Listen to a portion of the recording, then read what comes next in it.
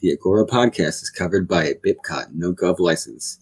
Use and reuse is free and encouraged by anyone except governments or their agents. Find out more at bipcot.org. There's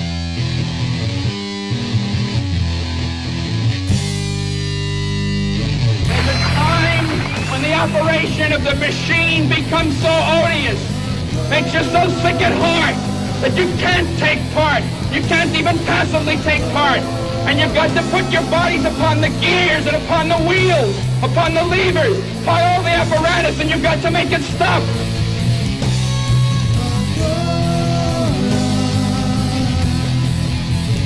You were born free, you got fucked out of half of it, and you wave a flag celebrating. The central authority has just embedded right in it its own problem, and that is that it means a few people make decisions for many people.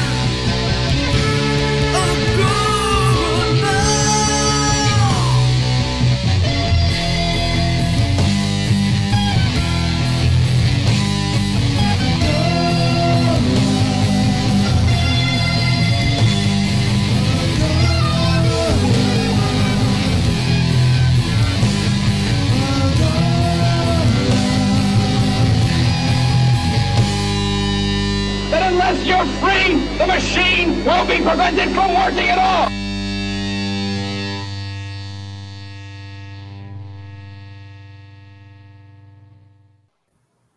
Hey folks, it's Penguin and from the Agora podcast, and I'm here with Sek and a bunch of our friends. And today we have a very large and hopefully very lively roundtable discussion for you. Sek, would you like to introduce the topic of our roundtable discussion? Yeah, so today we're doing a panel discussion on food as a weapon.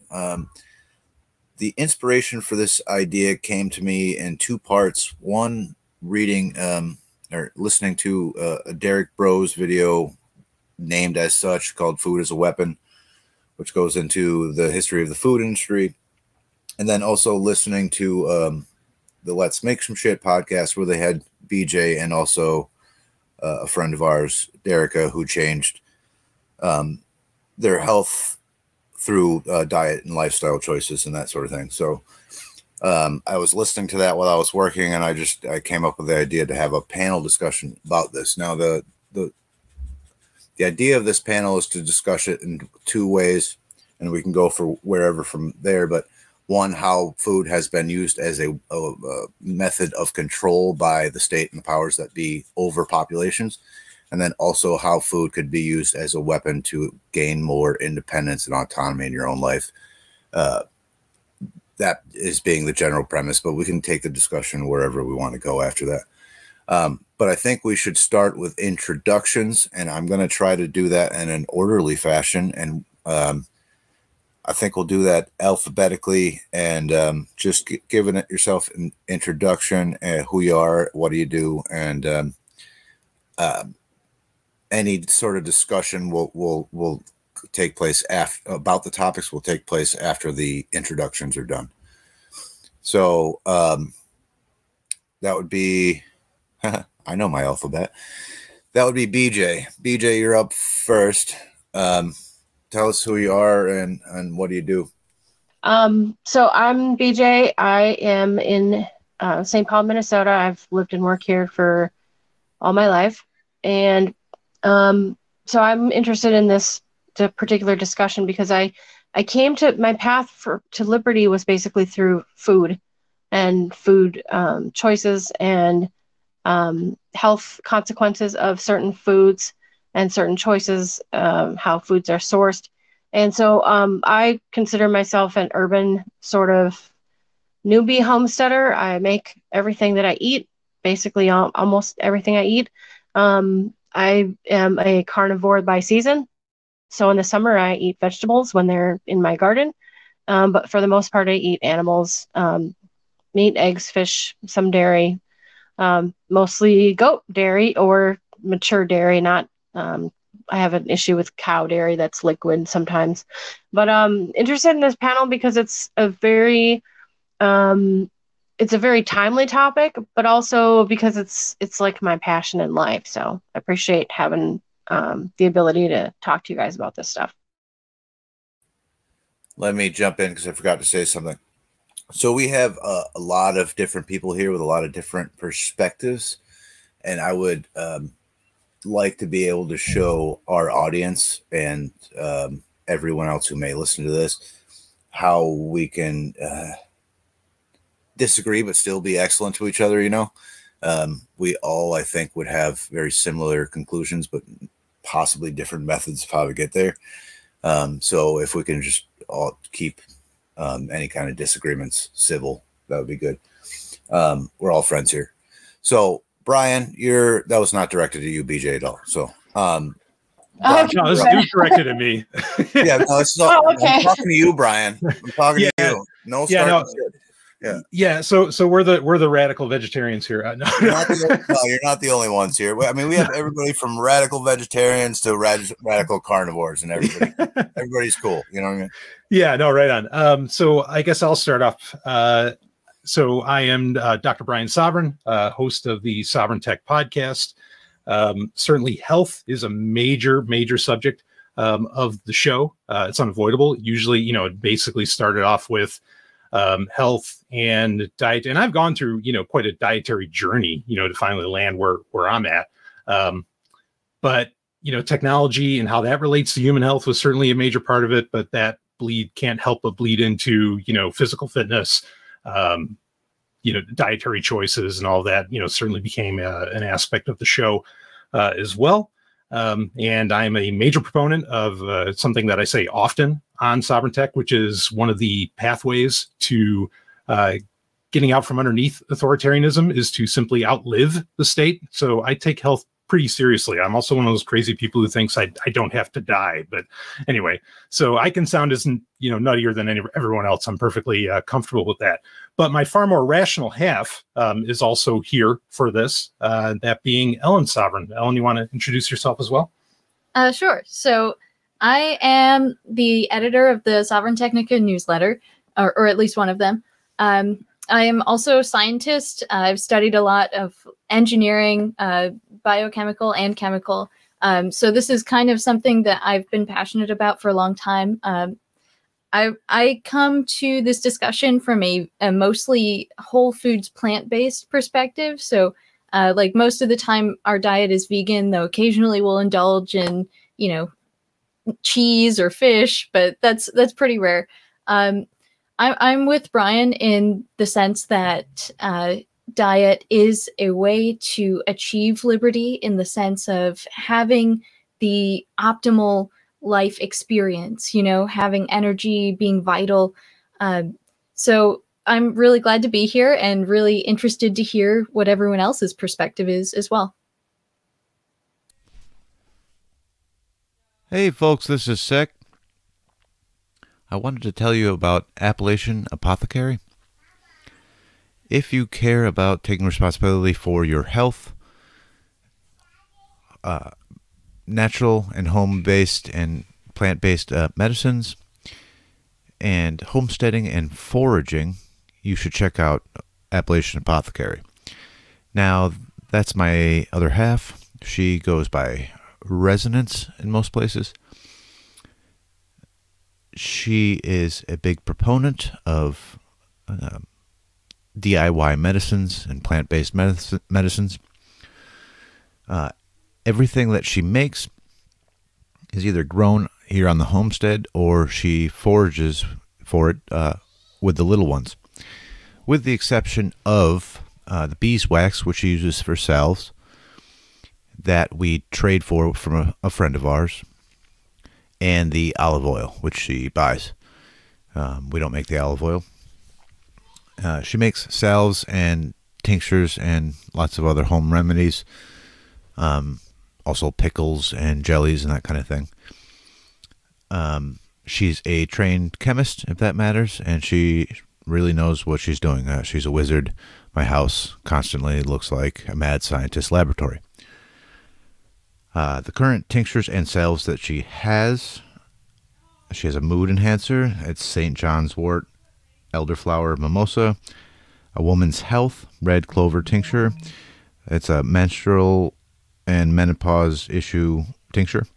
An immune booster. It's oregano, rosemary, and wild plantain.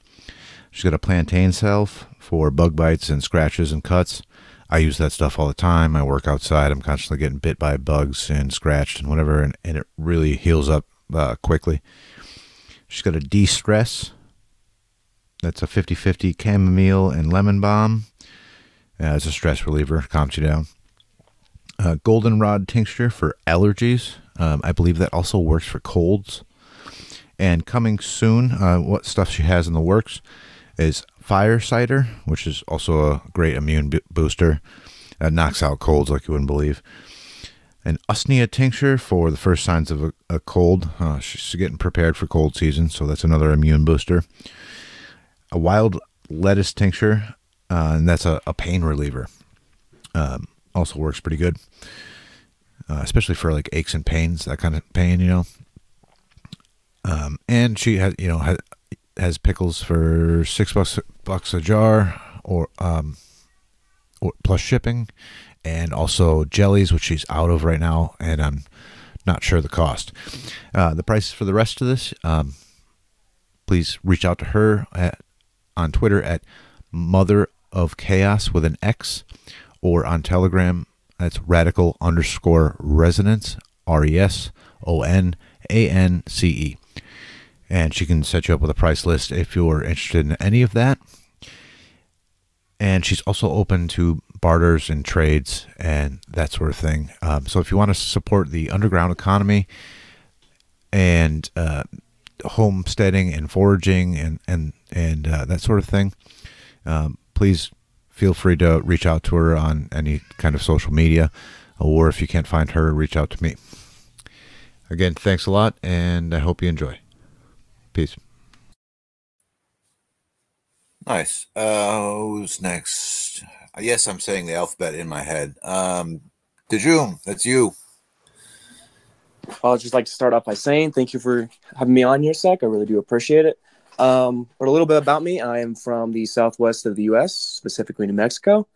I don't have an occupation right now because I'm currently a senior, or the last year of the weird social experiment in America called high school. I'm pretty glad getting out of that.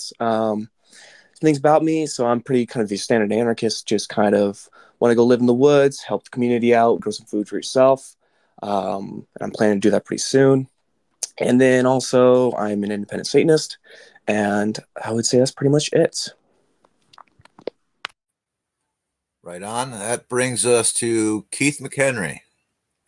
Okay, well, I'm Keith McHenry, and I'm a co-founder of the global movement Food Not Bombs, and I've been mostly a vegan since 1973, and I've written a bunch of books on that issue, most recently the Anarchist Cookbook, and I live in Santa Cruz, California, and where we share food every single day, and outside at the town clock. How many steady days have you guys been giving out food and where you're at?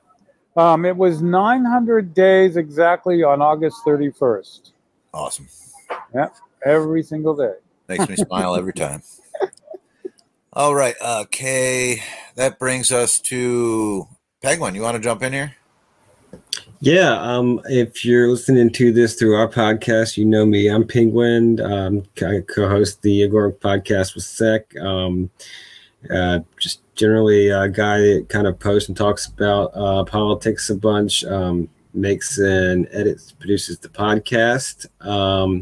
Not doing a whole lot of food production right now, though I do like to work in the dirt and in the ground, and just a guy with a bunch of different ideas about kind of the material base of liberties. So it's basically what we talk about on the podcast is not just the ideas or the idealist version of liberty or liberation, but actually the material basis of like doing production and organizing things and having like modes of exchange and actually doing them. And actually, so talking and having discussions, but not just about ideas, but about actually making, building, creating things and exchanging with each other, which is ultimately the basis of what we're trying to get to, at least the full half of it, if not for just the theory. So that's basically it for me. Right on. And that brings us to Ray. Hey guys, I'm Ray. Thanks for having me on. I am half of the Let's Make Some Shit podcast with Sex Lady. And I am an agorist and homesteader. We raise pasture raised chicken. And I'm also a recovering addict who was extremely malnourished and very sick. And so I'm really interested in this food panel today because I can attest firsthand about, you know, the significance of your health, of improving your diet and kind of coming really back from the brink of death.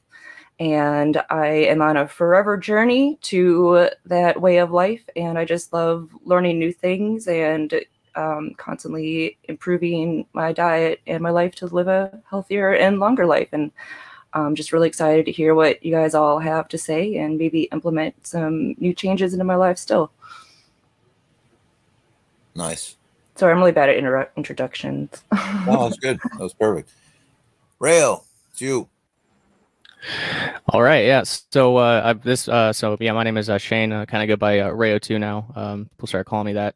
I do the Vani podcast, and I have a 22-acre homestead here, and what I've called the Free Republic of Paznia. So we raise lambs and goats and chickens, ducks and turkeys. I've got some gardens, and sounds like a lot of us are doing a lot of similar things. So that's awesome. And I guess what brings me particularly to this discussion is I've been an anarchist focused on solutions for years, but in 2018 or 2019. 2018, I guess I think it was 2019. I made a lifestyle, like a dietary lifestyle change, to try to, as a start to reverse my so-called type 1 diabetes. And it's been a long journey since then.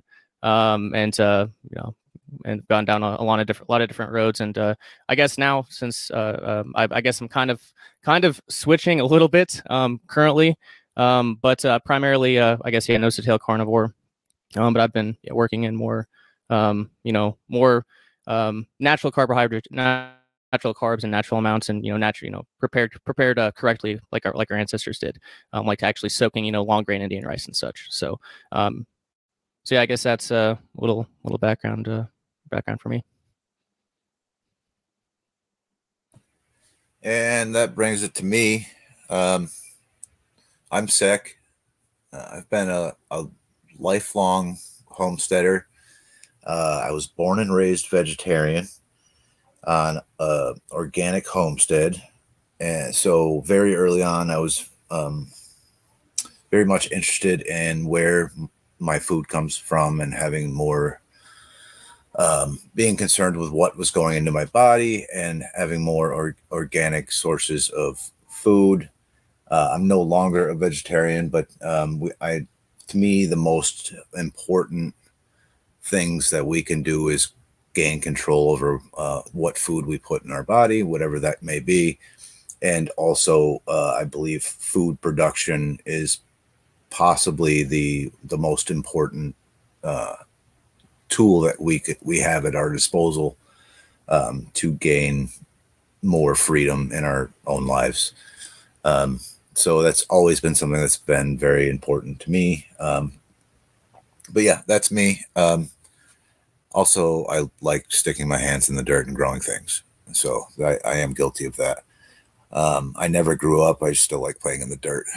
So I guess that leads us to, let's start with, in what ways, and we'll go around the group again, in what ways has food been used as a tool of control over populations by the state or other powers that be?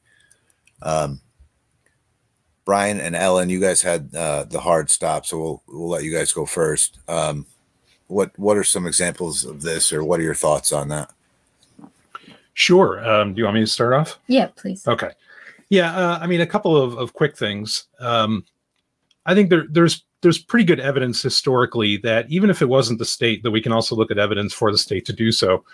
Like controlling diet to create desired outcomes in attitude and in culture is, I mean, it's not conspiracy, it's a fact.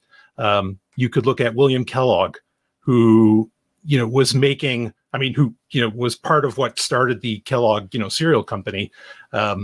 This was a guy who, A, was a nut job, but B, his desire for like introducing a lot of different foods, particularly like with cereal, was, it was part and parcel of getting like desired attitudes and more, shall we say, conservative attitudes. He also had crazy ideas about like doing terrible things to women's genitalia. So diet was a part of his strategy of creating the culture that he wanted. He was also an Adventist, but we don't have to necessarily get into that. My point being is that people who started major corporations that exist today had pretty crazy ideas and goals for their dietary motives and what they were putting into the world, what kind of foods they were creating and putting on the market. Not only that, you also have the case, there's a fantastic book. Like I know that the kind of the title of this podcast that we're doing right now is Food as a Weapon. And it could be said as like food as a weapon against us. There's a fantastic book that came out a few years ago by John Potash called Drugs as a Weapon Against Us. And it talks quite a bit about how the U.S. government, and again, not conspiracy, it's fact, how the U.S. government, the FBI particularly, was using drugs injecting, shall we say, drugs into varying revolutionary movements and cultures throughout the 60s and 70s to try and quell them, like the Black Panthers and some others. So the idea that, things that we ingest, that what we ingest is being used by authoritarians, again, not conspiracy, it's a fact. To what degree that goes and, what it means with like the modern American diet today, or what often gets called the SAD diet, right? The standard American diet. There might be some debate there, but the attitudes that food or what we ingest gets used against us is an absolute fact. There's nothing around that. I recently did a show, and I think you had heard it, Sec, as well. Where I had talked about that, so many people, like the idea that, making a lot of money, that's so important right now. I'm not saying that making money is a bad thing, but I think that actually food, like getting out from under the need for money, is actually a far more important venture to engage in. And I know that's going to be a subject throughout this, producing your own food, like gets you out from under because like money is based around the economy. And, we only have to look at inflation today. How much money could you save? You talk about, well, can I save money by using a coupon at the store? No, how much money could you save if you actually grew your own food?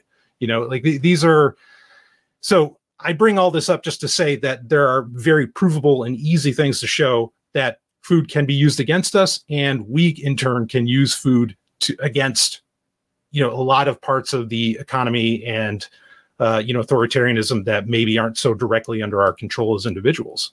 So, Ellen, do you want to add in anything there? Yeah, and if you grow your own food, you don't even need money for something. Well, like exactly, that. Right? Yeah. Yeah.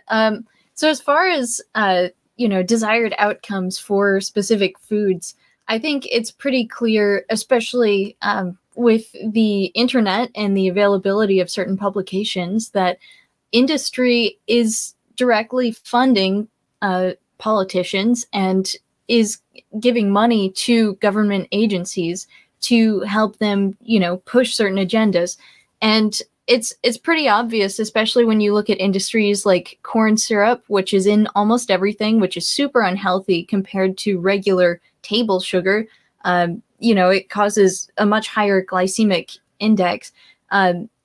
It's just crazy because these foods are being pushed so much, and that's also causing these chronic long-term illnesses, which are being treated by the pharmaceutical industry, which you could also argue the pharmaceutical industry is part of this because we ingest drugs or inject them. and there's really no incentive to cure the diseases themselves. And you know, it's all just part of that money and power dynamic that Brian was talking about. But if we grow our own foods and eat healthy, well, the way that our bodies are intended to eat, you know, then we don't need that system. We don't need that help. And then we're outside that whole power scheme. And that can be dangerous in itself. It's more like, you know, using food as a shield Right. as opposed to a weapon, as a way to empower us as individuals to be outside of that system and to live longer, healthier lives, or to outlive the state, as you would say. All right. Very well said. I agree 100%. Right on.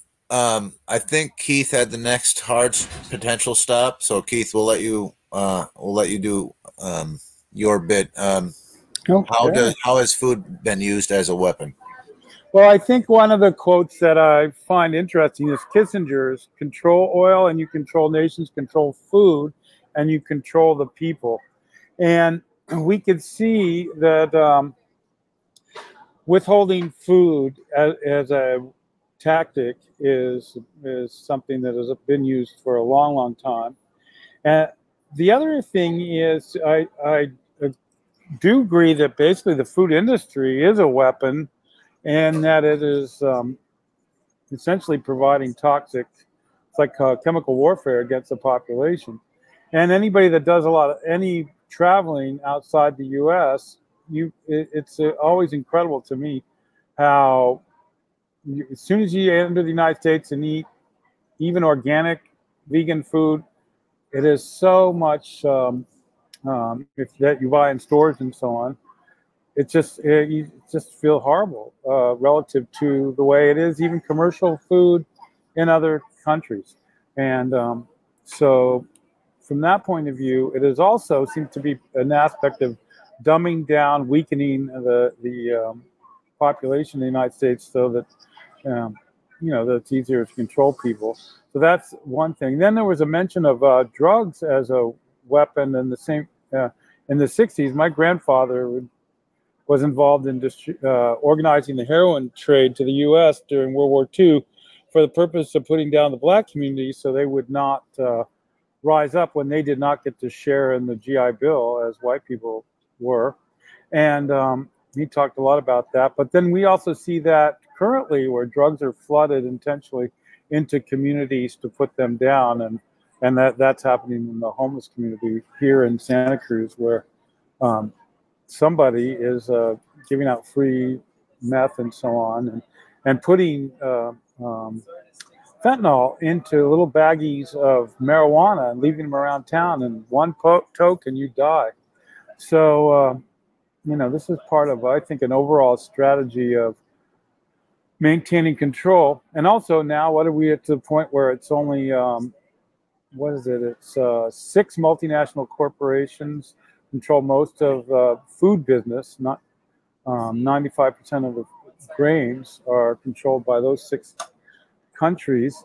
And we can see now that withholding food from, say, communities in Ethiopia intentionally as a strategy is being used. There's a lot of conversation as to around whether Russia is withholding food to starve countries, or is that the NATO that's doing that in the U.S.? So the back and forth that's really big. And we have finally, Joe Biden saying that because of sanctions against Russia, we have to expect food shortages everywhere, including here in the United States. And I know, as a person that tries to feed a lot of people every day, we are already getting to that point where a lot of foods that we traditionally could get, either recovering from Trader Joe's or from the food bank and other places, it just doesn't exist anymore. So that could easily be put in a situation in the near term where you have to comply with government regulations if you want to get your food ration. And so I think food as a weapon is definitely high on the ideology of the state in the United States, the U.S. government, and transnational corporations for social control. Very well said. And I would just like to butt in real quick and point out some historical examples. You know, you talk about like the Irish potato famine, or go back even further, and it was commonplace in warfare to lay siege to crops and food production. That was how warfare was done years ago. And just pointing out the fact that you don't think that strategy has been updated to the modern era. I mean, okay, maybe we're not burning fields now, but all you have to do is control it or water it down or poison it to the point where it doesn't do what it's supposed to do. It doesn't nourish you any longer. So that's, you know, it's the same, you know, it's the same strategy, just updated for modern warfare. Let's go to somebody else. Does anybody want to jump in?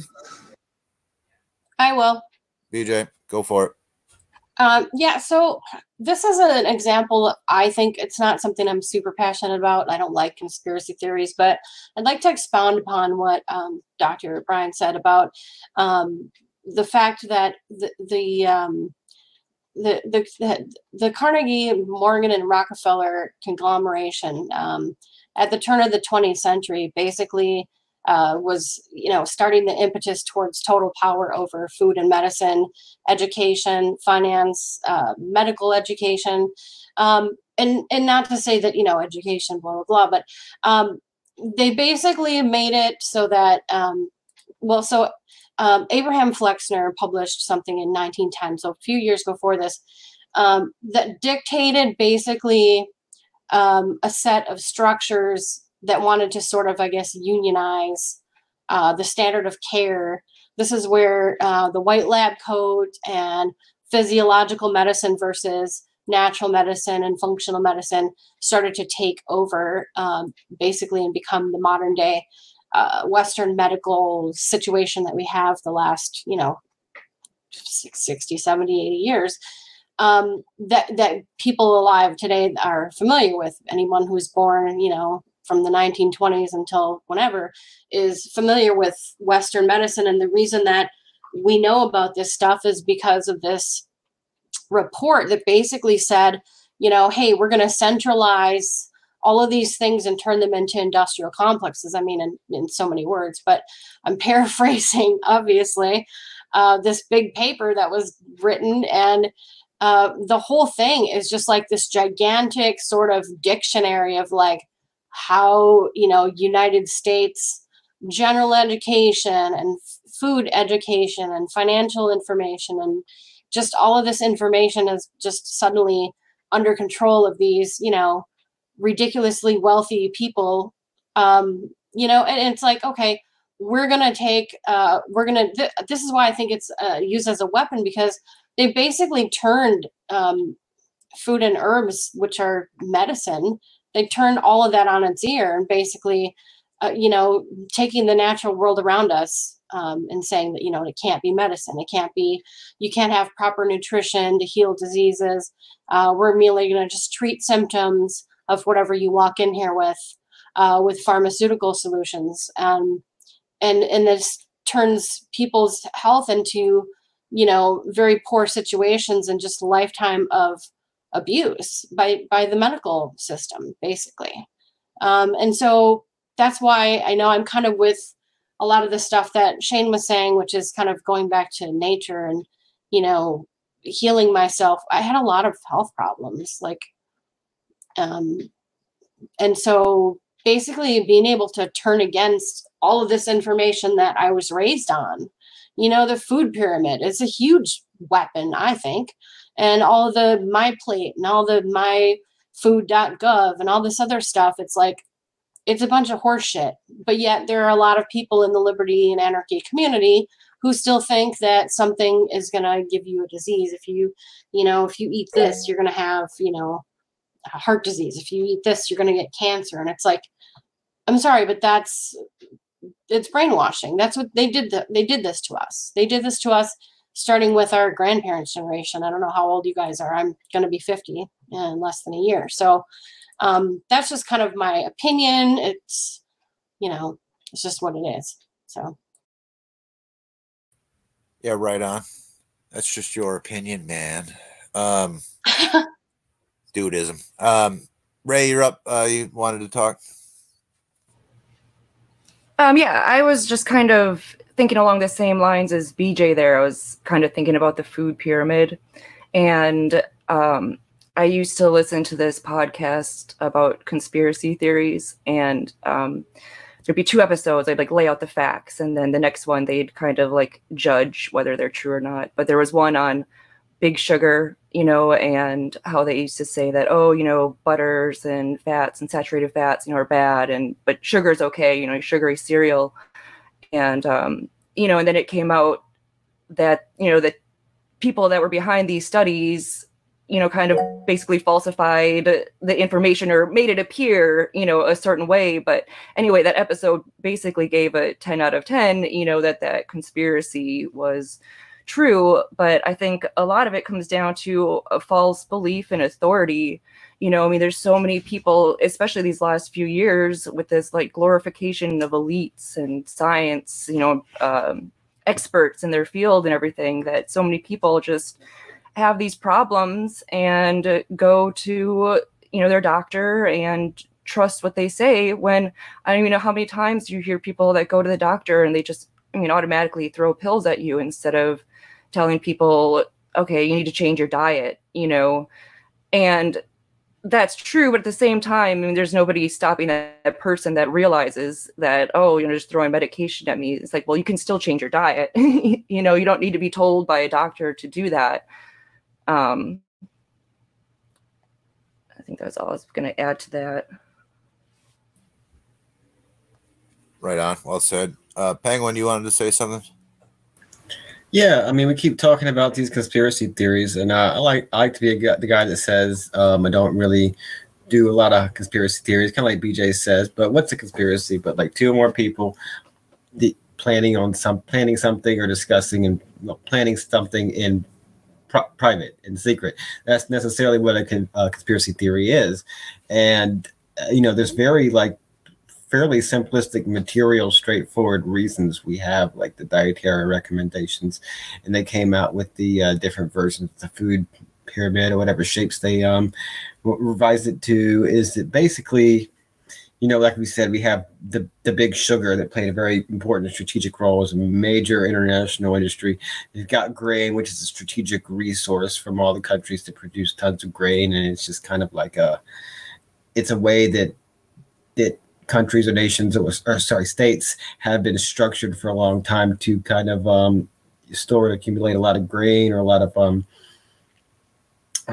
grains and similar stuff, rice or whatever, depending on what part of the world you're in, because they're storable or they're divisible for taxation. There's lots of different theories, and I don't want to get too much into that, because every time you kind of get on one anthropological theory or the other, like someone has a counterpoint or counter examples of that. But generally that's been the case. And we have mentioned that like grains, because of their nature, have been kind of the building blocks of states, at least to an extent. Like I said, I've heard some work we should discuss about how that's there's some people questioning that theory, but we know that's true now, that like the large scale food, but especially grain production, soybeans and stuff like that, this produced on very massive scale, are considered like strategic resources in the world, and they fuel armies and they fuel growing countries, but so they're an important base for a state to grow and have control of, and make stabilize the prices, make there be a constant demand and constant consumption of this stuff, maybe create alternative uses like they do with corn and the corn fuel, the corn ethanol that's not particularly great for engines, or a lot of engines that weren't kind of tuned for that. But there's always, when there is a conspiracy, it's usually a very easy conspiracy to understand, and that conspiracy can usually be whittled down to the dollars and cents that are going in and out of pockets than it have been for centuries in the case of, or grains millennia, but with like sugar centuries. Don't be alarmed. It's only a laser sword fight. Don't be scared. It's only the Death Star destroying another world. Relax. It's only... The best way to spend Mardi Gras! Come join C4SS and Crew Domain for a carnival celebration you'll never forget. 1 part anarchist book fair and unconference, and 1 part cultural and arts festival, Coup de Gras features guest speakers, live music, drag, stand-up comedy, parades, an agorist market, and so much more. Join us February 17th to 22nd, 2023 at Fontainebleau State Park. Visit coupdegras.wtf for more details. That's COUPDEGRAS.WTF.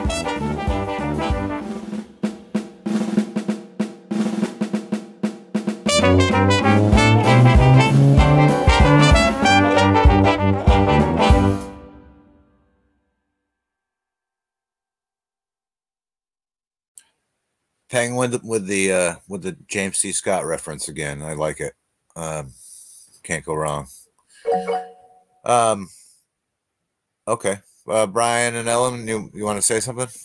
Yeah, I want to get something in, kind of piggybacking off of what Penguin was saying, in that, I mean, I do think we've been part of a very large experiment that is, some of which is falling apart now. For example, the low-fat diet, has been like the standard in America for decades, and for as far back as most people can remember, really. And I mean, now we're getting to the point where, yes, a lot of the established doctors and so on are admitting, okay, yeah, no, that's not right.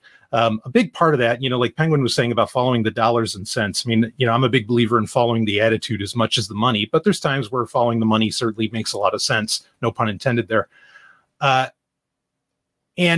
we look at something like margarine, which was like the savior of civilization when I grew up in the 80s. I'm 41 now. So, but anyway, like at the time, like everything was margarine. Don't touch butter. Don't touch butter. Everything's margarine. And you actually look at a lot of other staples of the low-fat diet.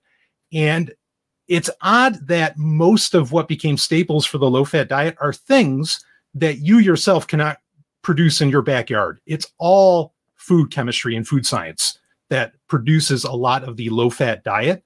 And a part of me can't help but wonder if there was, because we live, within the system that we have, it's the Church of Eternal Growth. Now, I don't know what's behind the Church of Eternal Growth, like why they think that the economy just has to constantly grow, and why we can't exist in some like steady state or zero state growth for a little while, because life's pretty good at the advanced level that we're at, as far as more material or creature comforts go.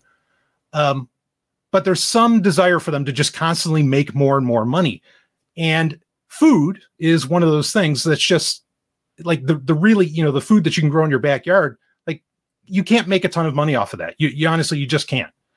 And so it's hard for me not to think that there were groups involved that wanted a diet and a style of food, that only they could produce, and so that they could make, all the profiteering could happen off of that.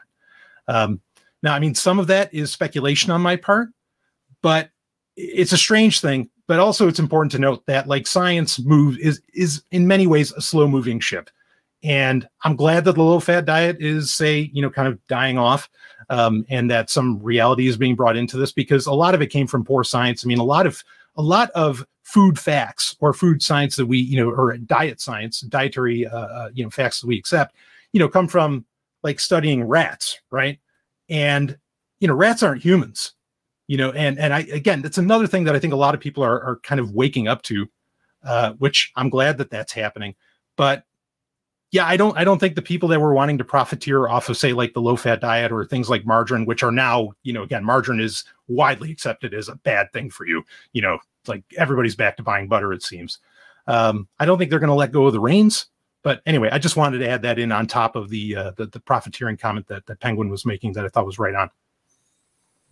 Yeah, and certainly all the incentives are there and all the profits were made, so whether it was it's almost irrelevant whether it was some grand pre-planned conspiracy or something that just worked out for them. It doesn't really matter in the sense that the incentives lined up and they were able to shift the cultures in such a way, and they made a lot, and it worked, and they made a lot of money, so but a lot of people got unhealthy, we'll say, because of all those, I remember those times, all those diets that were being pushed in the 80s and early 90s. And I think you're right that a lot of that is sort of falling away, mainly through a general healthy skepticism of experts. Ray, you were up first. And then, well, go ahead, Brian. You had something to respond to me, I think.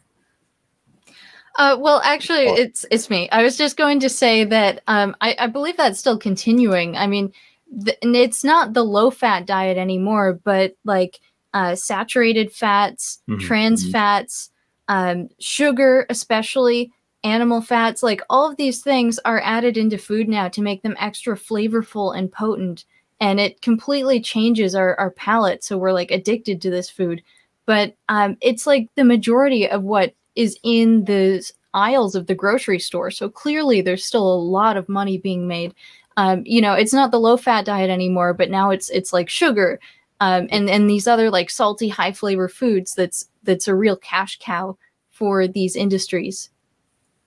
And see, yeah, that's the problem, right? Is food. We allowed food to become an industrial system, right? It's almost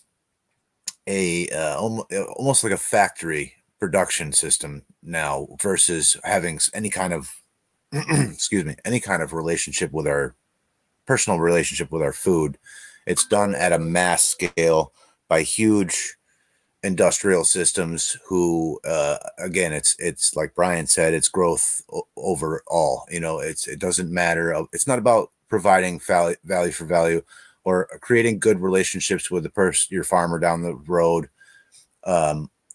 or growing it yourself. It's not about gaining food to nourish yourself and having a healthy relationship with that. It's just how much product can we push and how much waste product can we stuff into this food? How much industrial lubricant can we push into this food before people will start dying and we can get rid of this waste system from our other industrial companies? It's turned, I don't know who said it, but it's turned food on its head into this gross, like multinational conglomerate corporate form that disgusts me. But I'm sorry, Ray, you wanted to say something? Rant over. Yeah, I would just what you guys are talking about, the profit and everything. So one of the books that I read in the beginning of my journey to liberty was Michael Pollan's The Omnivore's Dilemma. And like a large portion of that book is devoted to corn. And it talks about how, when they realized that, they can grow a lot of corn, it grows really well, that instead of growing the corn that they needed, they grew as much as they could. And they're like, oh shit, now what are we going to do with all this corn? I mean, I think we all know how many, byproducts and shit is made from corn, like corns and everything. And, we're not meant to eat that much corn. So they find all these ways, to continue making money off of this, no matter, at the expense of the people and their diets. And then as, taking that to another level, they start feeding corn to things like cows and animals that aren't meant to eat corn. So then you're making, these animals sick. So we're all eating sick meat, if you get it from the grocery store and not locally, or if you don't know where your food came from, those animals aren't meant to eat like that. And then, so we're just eating their crap. Yummy, sick meat. Yeah, again, and it's lobbying by these corporations, right? There's a huge corn lobby. Who hasn't yet got to speak? Rayo, you want to jump in here? Sure. Sure. Yeah, I'll jump in. So, yeah, I guess I've loved everything I've heard so far. A lot of, a lot of really good context. Ellen, you brought up conflicts of interest, and the first, like, I guess a realization I came to over the past couple of few years is that, it's like basically the food industries now own, or I guess now the food industries and the pharmaceutical industries are basically the same. So there's literal incentive for them to, literal incentive for them to poison, poison people. And then thinking back to earlier agriculture companies like I guess earlier, like Cyanamid, which was big into, I guess a big early ag company. Well, they are the creators of cyanide. And I think they also made like TNT and stuff too. So like the food manufacturers, like they didn't come from like a very like nice and loving place, right? So I guess that's the first thing I would just mention kind of in terms of background. But as far as food being used as a weapon, I guess so I mentioned that, I eat a lot like no still carnivore. So like if I eat organs, like I want to be really high quality, right? Like I don't want to eat, like we were talking about the quality of the meat at the grocery store. Yeah, don't eat that liver or anything like that. That's not wise. So I order from this guy Frankie's Free Range Meats, and he gets like really high quality stuff that you really can't find anywhere else. Like for example, like pasture raised, I guess Spanish pasture raised rabbit kidneys, for example, like stuff you can't find here, like milk fed veal kidney. You can't really find anywhere else. So he sells a lot of really unique stuff. Well, he recently had like a dozen SWAT people show up to his place of business, because he was selling, I guess there was some products there's some products he was that he was selling that they didn't like. So they seized $25,000 worth of meats from him. And I guess he was trying to do some like private membership association thing with cured sausages. And I guess they didn't like the process for it. And he feels specifically targeted because there are a handful of bigger companies out there that are doing it. So he thinks that basically the USDA is coming after him because he doesn't pay, like he's just a small business owner. He doesn't pay that much in USDA inspection fees. And then there's the fact that he has all this like super high quality stuff like raw, like caviar eggs and like just like stuff you cannot find. A lot of really good high quality like raw dairy and lots of things. Well, anyway, yeah. So the USDA is a literal shotgun in that, and that also goes into areas like raw milk, which is super hard to find for a lot of people nowadays. And I think that's a really terrible thing because I'm really big into fermented foods and drinks now, and I've been making for the past couple of years this yogurt like I guess I don't know what to call it, kefir yogurt type thing. And fermented foods are incredible, and those raw and fermented foods are really hard to find anywhere. And the stuff you find in the grocery stores, I'll bring up like kombucha as an example. A lot of kombucha has this strain in it called Bacillus coagulans, and sometimes it's the only strain in there. Well, it's like this GMO mutant strain that will like exist, like it will survive like temperatures up to like 180 degrees, like not natural at all. But that's the probiotic strain, the patented strain that's in most kombucha. It's not a live wild culture or anything like that. So the conclusion I've come to is like you can find like similar stuff, like similar healthy stuff in grocery stores, but it's never like what you're like. It's kind of like the inversion of something really, really good. I guess is kind of the way that I've looked at it. Yeah, I guess that's the biggest thing for me is it's hard to find good, raw and fermented stuff. And I think that's problematic. Do you have any examples you'd like to share of like how food has been used as a method of control by those who would wish to control us? Rhea? I suppose so I get one thing I've been looking into a lot recently, and it's kind of where I started my path, the so-called type 1 diabetes is kind of I guess the gut microbiome per se. And a lot of like the foods that we eat, or I guess I'm not gonna say that because a lot of us don't eat these foods, but the foods that a lot of people eat, they completely alter the natural microbiome in your gut. So instead of having like a natural balanced a colony of microorganisms, things get out of whack. And the gut is what produces things like serotonin and dopamine and other important hormones related to happiness, energy, and reproduction, and things like that. So if they can alter. I mean, like all the, like pretty much everything. Like we're talking earlier about like these things. Like our ancestors would never think about putting these things into the drink, like into you know, drinks or foods. They would never come to mind because they're all, you know, like the results of big industry. But yeah, all of these things have, you know, really, really negative impacts on our gut, which has direct impacts on our hormones, which ties into the brain. It's really, really incredible. Like you can literally like directly control the brain with the gut, in a sense. So that would be a very direct way, is hijacking people's you know, natural you know, like a lot of people, like especially in the 90s, with everything being filled full of sugar, and maybe even before that, I don't know, because I was born in the early 90s, but everything was filled full of sugar. So like for me, like I didn't have a chance. I was addicted to sugar before I even had like a conscious chance to not be. So yeah, it's just it's that pervasive where, you know, these yeah, it's just that pervasive. So.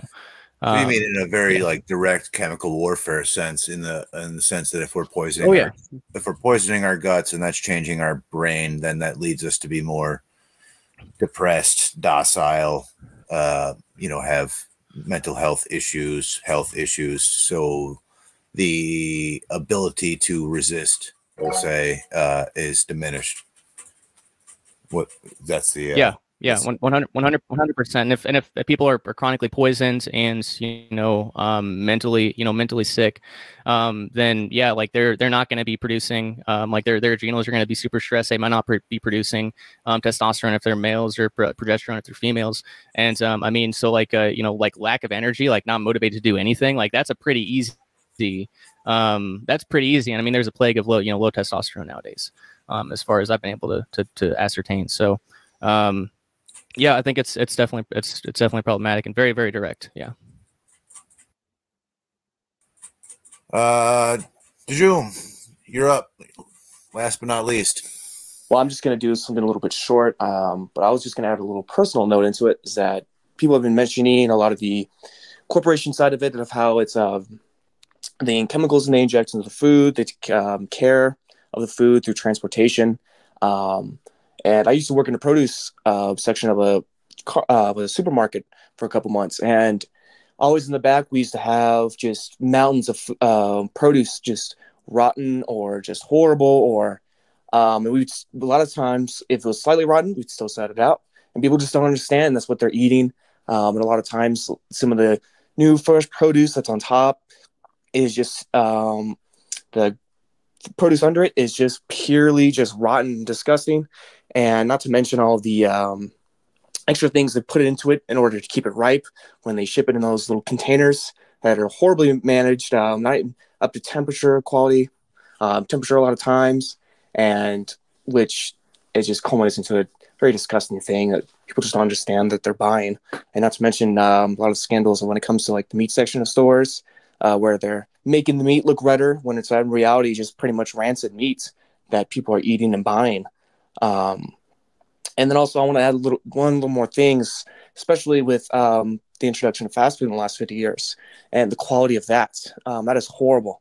And there's a lot of studies that have shown that increases people mentioning, you know, mental health and decline, especially when it comes to like increase in anger and aggression, for just due to not having a proper amount of the vitamins and the things your body needs on a daily basis in order to stay in a good running order.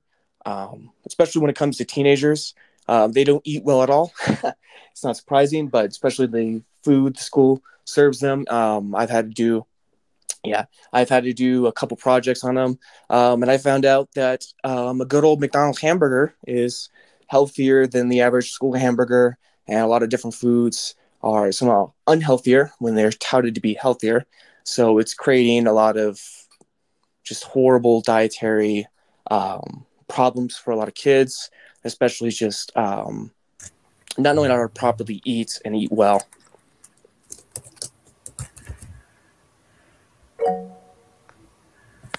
Penguin, you're up. Well said, Dijum, by the way. Yeah, I guess in regards to what Jim said, just first thing is the lowest kind of food that is dispensed is prison food and school food, and so roughly, I think they make the prison food really awful in some cases, or jails, from what I understand. But generally, when it comes to grades of meat and other products to get shipped to these places, at least that was the case that I always heard when I was growing up. I know for a fact that when I do hear stories where people are really awakened. When I say awakened, I mean, when I say people, I guess I mean the general public. Like, it is pretty widespread that people know that we need to eat better, put better, fresher, and local ingredients into our foods. I think they have made a lot of strides since when I was growing up. I was fortunate to have some pretty access to some pretty good food growing up, fairly consistently, most of the time, even in the school setting, and I'm sure that had vastly improved even before then. But I do think that if I even hear a simple source like NPR somewhere where people are really acknowledging the importance of good food, fresh food, local supply chains from local producers and stuff, that I think that because this is a kind of a situation that only gets solved on the mass level. That we can all of us can obviously do this individually and make our own great choices individually, but the fact is that people are individually making these choices as a marketplace, and only then can you get these choices in the supply chains and the suppliers and the know-how, and maybe the change in the regulations, or getting those regulations off the background to some of these more like legally controversial items, because there are a lot of controversies with food, and there's a whole long story with that, and it's not all just necessarily malicious. What's the word? Malicious. They're trying to control food and control us by the food. When it comes to some of that stuff, it's a long story with regulation of meats and dairies and stuff that they don't even have in the mindset coming from the early 20th century about people who are going to start doing local supply chains and local productions and farmers markets and stuff. That was the 17th century for them. So, and the fact is, mechanized and industrial, and then in the future beyond that, like genetically modified organisms and stuff was going to be the future. Why would we ever kind of regress back? Well, we've obviously seen the light, and I think we're moving in the right direction for that. And I think that society, hopefully, successive generations are going to change even more for the better. Yeah, the great altar of progress. Yeah. Either it doesn't tell me who, so either Brian or Ellen wanted to jump in. Yeah, sure. I want to pick up off of like what Dejum was saying, and I know Ryo wrote about this in his piece a bit as well, and he mentioned in the chat here about B vitamins. I mean, it becomes a question of now, Sek, I know you like to get your hands dirty, and it sounds like most of the people here do as well. Ellen and I are people who like to too. But there's this odd issue of like, so the question becomes, okay, well, why aren't they interested in growing their own food, or picking up the organic stuff instead of the processed stuff, right? And I think we have like a genuine societal level issue of over sanitization, and this kind of speaks to the B vitamins. Like, one of the when you decide on either a vegetarian or like vegan diet, one of the quick things that will come up is like, well, how are you going to get vitamin B12? This is essential for humanity, et cetera, et cetera. While there are foods that you can certainly get into, like nutritional yeast, Ellen, would you say that's one of them that can provide B12? That's fortified with B12, so right. It's not naturally occurring. Okay, yeah. So how do you get B12 when it's not naturally occurring, like in a food itself? You get it because historically, the food that we would plant, that we would farm, like we would pull it out of the ground, it'd still have all that dirt on it, right? And that's where the actual B12 comes from, right? That's where like the animals that eat that, they get the B12 from, correct? Right, from bacteria in the dirt and in water.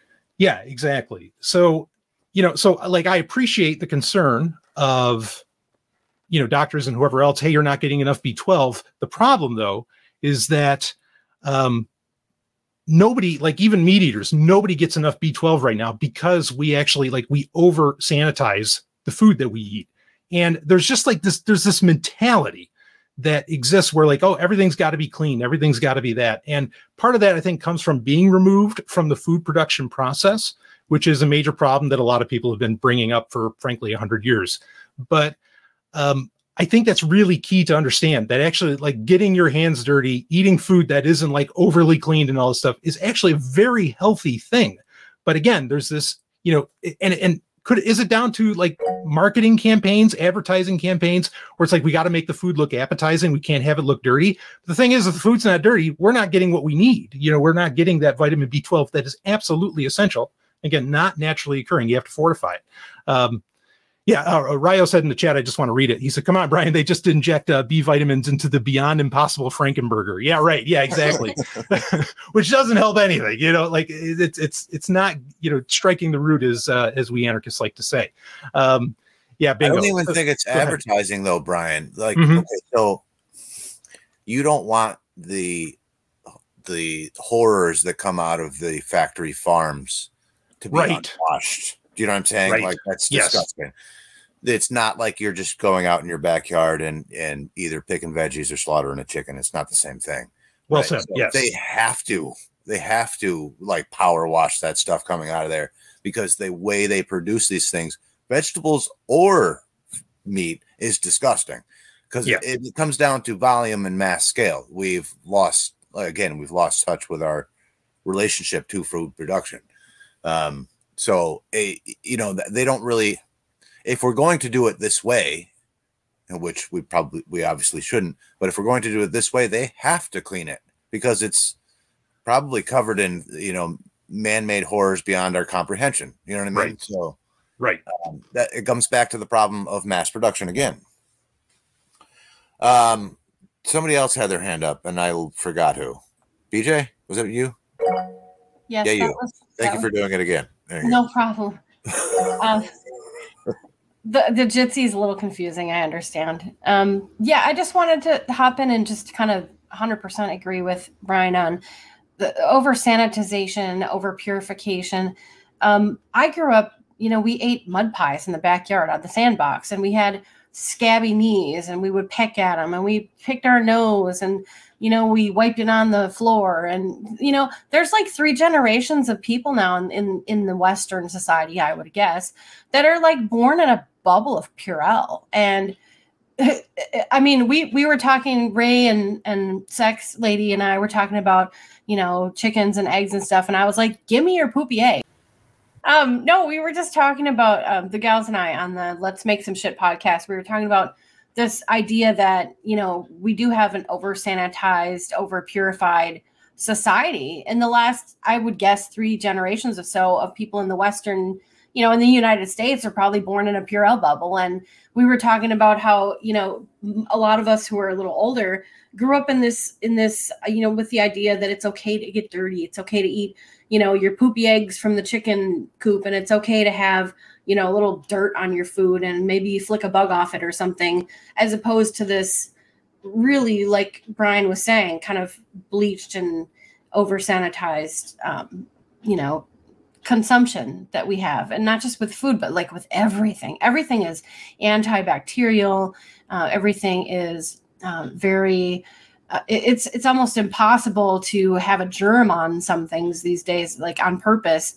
And look at our immunity. Our immunity is in the toilet, generally speaking, as a society. And I think something that, you know, Shane would probably agree with is when I started looking into pathways to liberty with my food and producing things, one of the first things I did was making broth, you know, just from straight bones and water, and it healed my gut. And the first cold that I got after doing that, it lasted me 3 days and I was fine. And usually a cold would take me out for about 5 to 6 days, and I'd have no taste and runny nose and all that, sore throat. And I haven't had a cold since 2016. I haven't even had a sniffle since then. And I won't take a PCR test. So, you know, there's a lot of stuff that all of us radical people are doing and refusing to do, depending on your stance, that are, and we're proof is in the pudding that we're healthier for it. So I'd agree with the over sanitization of America. Penguin, you had something to add? Yeah, I mean, you hear this so often in our circles too, but it is really kind of true, and I think it goes back to the idea of whether you're talking about politics or economics, so I can plan economy, or if it's with the physical world or our health and everything. That as you know, as time progresses, people make these interventions, and I mean, you're always doing something. It's always there's some sort of intervention, of course. If it's happening from like the top down, is something we don't like that, but all these interventions are made along the way historically without the ability to even have the kind of foresight that about what are the consequences, or how to not even having the ability to evenly weigh the pros and cons of certain things. So you're solving a bunch of problems along the way that seem to be the case, and now you end up with a world that's so sterile, like that BJ mentioned, that we have immune problems, kind of getting that natural immunity, which amazingly is a politically charged word now, of all things, natural immunity. But and it happens with essentially planned economies. It happens with economics. It's like this is the reason that for better or for worse that like conservative politics exists, because I think people realize the practical reality of making like societal wide interventions is that down the road you really don't have the ability to predict, and so you end up in a situation where now you have an entire food system that just has like there's always pros and cons to every major change and every intervention and every kind of like central planning that you do at that scale, but you really don't have the ability to see 50, 100 years down the future where we're all trying to do local production and get our hands dirty and raise our own goats and chickens. I think the idea of that, like 100 years ago, even to somebody who's like raising chickens 100 years ago, to think that 100 years we wouldn't find a way to not have to raise chickens or to grow crops or to like have a farmer's market, even somewhere rural where they had a farmer's market. And it's like we haven't progressed past that. No, we've long progressed past that, and we've found like advantages and pros, and people are they're certainly well fed, like they're certainly getting enough calories. People are definitely not dying of starvation, which is something that's happened and still happens, and is dying. Like the idea of starvation, people living in abject poverty as having actual starvation and malnutrition is going away in the world. But we're left on the leading edge in the United States, and like the richest or the most like resource rich country in the world. On the other end of things, we're dealing with all the negative consequences of that. I don't want to just say abundance, but like all these choices, interventions, and progress in scarecrows. Brian and Ellen, you're next, but I know you guys got to leave soon, so I'm going to ask you this question, and this will go to everybody. But in what ways can food be used as a weapon or shield, as you guys put it, to further our own independence, personal autonomy, and self-reliance? But go ahead, and I'll let you guys answer that question. Oh, thanks. Well, that's a great question. And I actually just wanted to pose another question to everybody in the group, but I'll save that for after responding to yours. I think food can be used as a shield, against a lot of health problems that are created by the modern, food industry. Some of the biggest killers of humans in the Western world right now are self-inflicted. Coronary heart disease, diabetes, stroke, obesity, chronic inflammation. All these things can be at least altered, if not cured, with a healthy, nutritious diet. Like Penguin was saying, people are being fed, but that doesn't mean that they're getting the nutrition that they need. We're consuming a lot of calories and toxins and additives, but not getting, vitamins and minerals and antioxidants, things that are really essential to a healthful existence. And I guess my question, which I can save for later, or I can ask it right now. What do you think, Zach? Go ahead. Okay. Yeah. So my question is, why is it, do you think, and I'd love to hear from everybody on this, that people don't take more of an interest in nutrition when it's something that is so immediate and so important to a person's life? And is it possible that it's sort of a cycle where like people are eating unhealthy food that kind of causes them to be more, I don't know, to have less cares, to think about it less, to kind of be more focused on immediate concerns, like the aggression that Dejan mentioned? Or, you know, is it something that people just don't want to deal with because it's dirty? It's because it's give me convenience or give me death. So it's cheap and easy, right? To just eat fast food or whatever it is. And people are so ground down in the rat race that they're struggling to get by. They have working 2 jobs. They got kids at home. They just need to put food on the table. They don't have time to go buy locally sourced, organic, free range, whatever the thing from their local farmer, because the system has ground them into a fine mist. So it's just a matter of convenience. It's easy. It's much harder to eat healthy. And most people just don't have the time or the freaking energy after working 12 hours. So that would be my opinion on why. And that kind of goes into the other side of that, whereas is that also a tool of control to keep people's head down, to just make everybody broke and have to work at the rat race nonstop? But is anybody else want to answer Ellen's question? Yeah, I had a something that came right out the top of my head, and I also agree with what you just said, Sec.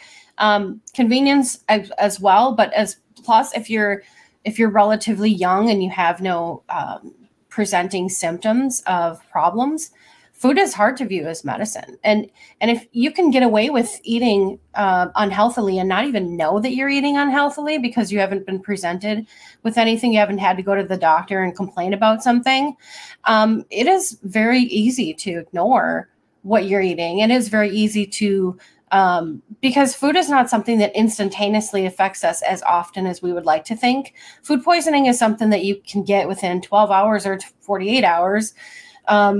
Depending on what it is you're consuming, whether it's a certain, reaction, but also it's something that you have to have over time, the exposure of it. And I was 34 years old until I had a lot of problems that just literally kind of hit me all at once, like in a few months. And I was sitting down to a shoebox size basket of prescription pills. And that was one of the days that I was very clear on, this is not normal for me. This is not normal for someone who's under 50 to be on this much meds. Even people who are 50 shouldn't be on this much meds. And so I think this whole idea that there's a lot of misinformation as what constitutes healthy. There's a lot of people that think they're under the apprehension that they're eating healthy when they aren't. There's a lot of marketing that feeds into that, and government and corporate control. But also, I think if you could take your local community and do things like Keith is doing, or do things like Sec and his family is doing, and just helping feed others and showing them the ways towards healthier eating. My particular, we have a local Agora here in the Twin Cities that it's a market that we hold periodically, and people just bring their own foods that they've made. And this group is very adamant about glyphosate and additional sugars and things like that. So it's been very helpful. Thank you.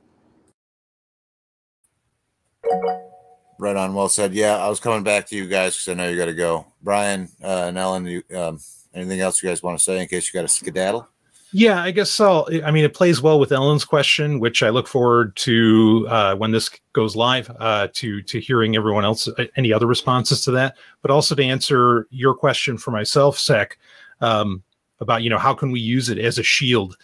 I think a pretty key thing there is not, like, when we talk about this, we say, well, why do we do GMOs? Because look, there are people starving. Why do we do this with food? Why do we produce this? Why do we do this so much with corn? Well, people are starving, and we need to make like cheap food for them to be able to get. They got to get their $1 hamburger, if it's still $1, I don't know, at McDonald's, whatever. But see, the problem is that that's actually not true. There is not a food shortage. There might be a healthy food shortage. I can believe that, but there's not a food shortage in general. There's a distribution problem. And that distribution problem completely comes from government regulations around the world. And so one of the, just a really important thing to do is to, get that stuff, get that deregulated, get those laws out of the way of feeding people.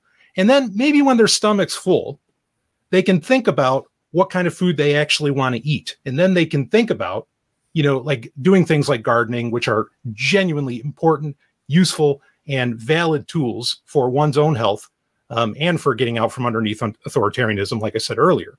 And here's the other part too. Like, I agree, I'd rather people eat healthily, but also I know that takes time. Like I was talking about earlier with like the low-fat diet, that finally falling away. It takes time. This is a generational thing.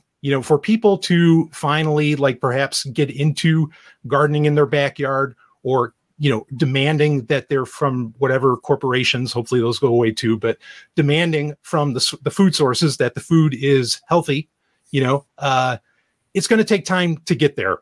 And so if we could even just start with deregulating, all of this nonsense that keeps food from continually going forward, like say hot food at a restaurant, there's no reason that shouldn't be going to, eventually to homeless shelters or whatever else.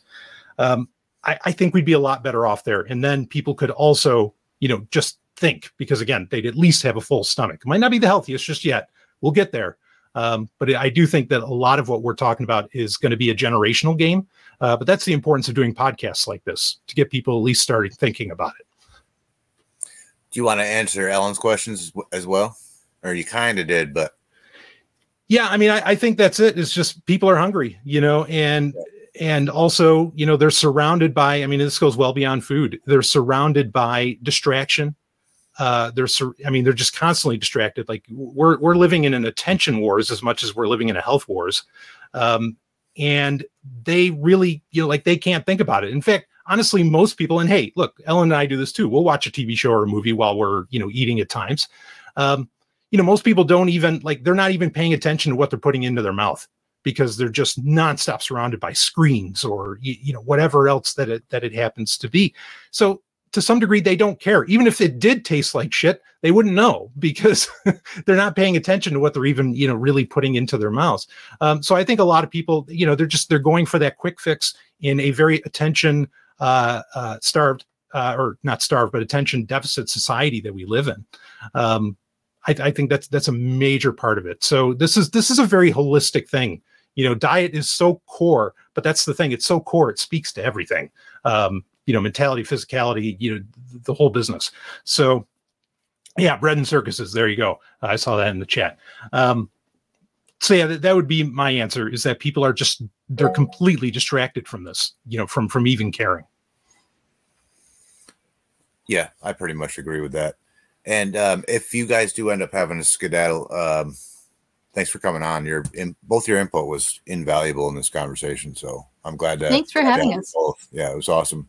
Yeah, honored to be here. Honored to stay as long as you want. I'm not kicking you out, but I'm just. Oh, no worries. Yeah, we'll go ahead and bow out. But it was an honor to speak with so many brilliant people and be on this. We thank you so much, and we look forward to hearing the rest of it. When it goes live. Awesome. You guys want to plug something? Yeah, of course. Just go to sovereigntech.com to hit up the podcast, and you can go to Ellen. Do you want to say sovereign.substack.com? Go ahead. Yeah, go to sovereign.substack.com to check out the newsletter that Brian and I write every 2 weeks, which covers diet and health a lot. So, if this is a subject you're interested in, that newsletter is going to hook you up. Right on. Thanks, guys, for coming on. You guys have yourselves a good weekend. Thank you everyone. so much. Thank you. Peace. Peace. Okay, who was up next? Penguin, you had something to say? Yeah, what you said earlier was really inspiring, and I think I totally agree in general for society and for myself. Totally understand that we are too busy in what you call the rat race, and yeah, it's basically our careers and our earning an income in the cash economy and just trying to pay our bills, pay our mortgage, or trying to make our way in life, or if you're doing a career or you're doing a small business. I mean, but it's also basically survival and that kind of precarity mindset where we got to work a full-time job with a full-time schedule. And of course, I don't want to sound like a trad, but we're having the having both parents in a family in the workforce, or if it's a larger family unit, having multiple people in the workforce and not having anybody to kind of do those things, because it does take it's just a matter of reality that it takes labor hours to do these what I'll call broadly homestead things, which is going to be as simple as like it could be raising chickens, it could be doing a garden, but it could also be like taking fresh foods and doing some canning and food preparation and food storage and stuff. But all these sorts of things plus other things that we kind of are inclusive of, or a step beyond, household chores, but what would have been, I guess, in a previous age. But basically, like over time, we're outsourcing all these things. Well, we're also outsourcing food production, food storage, and like the family level food processing. But the fact is, like, I'm not going to make a statement about whether what gender policy should be a workforce, or if there should be a family-oriented welfare state to have women stay at home. I don't know what the solution is. I wouldn't suggest that, but the fact is that that source of labor that's necessary for doing all these things. When you have a family unit, or like the nuclear family where two parents working in the cash economy, that labor is being sent outwards, and something critical is being lost there. Keith, man, you've been around a long time. What do you got to say about all this? Well, I grew food in Taos, New Mexico for 15 years, and the environment there changed so dramatically. It became really, we had a ton of food in October and November. By January, February, no matter how much we tried to preserve, you couldn't have lived on it. You definitely needed livestock, which is, even though I'm a vegan, to survive winters at 7,000 feet, that became pretty obviously important. Now, the other thing is, though, in the discussion so far, most people that I know have no place to even grow any food. In the homeless camp here in Santa Cruz, there are some organic gardens that have been put there, but they get destroyed by the city relatively quickly. And I think a ton of the people, sadly, have no idea about that there even is a concept of healthy food. That they go, their range and ability to get food is limited to 7-Elevens and local gas stations, and if they're lucky, there might be like a Safeway or some kind of thing that they can actually get to. So there's a ton of limitations, and I do get the sense from many people have no idea that there's even a concept of food being healthy or at any nature. There's just assumption because they see it on TV, they see billboards everywhere, they smell the fries from a local McDonald's, whatever it is. That's just their entire world is like that, and they have no idea how it's impacted their health or would ever impact their health.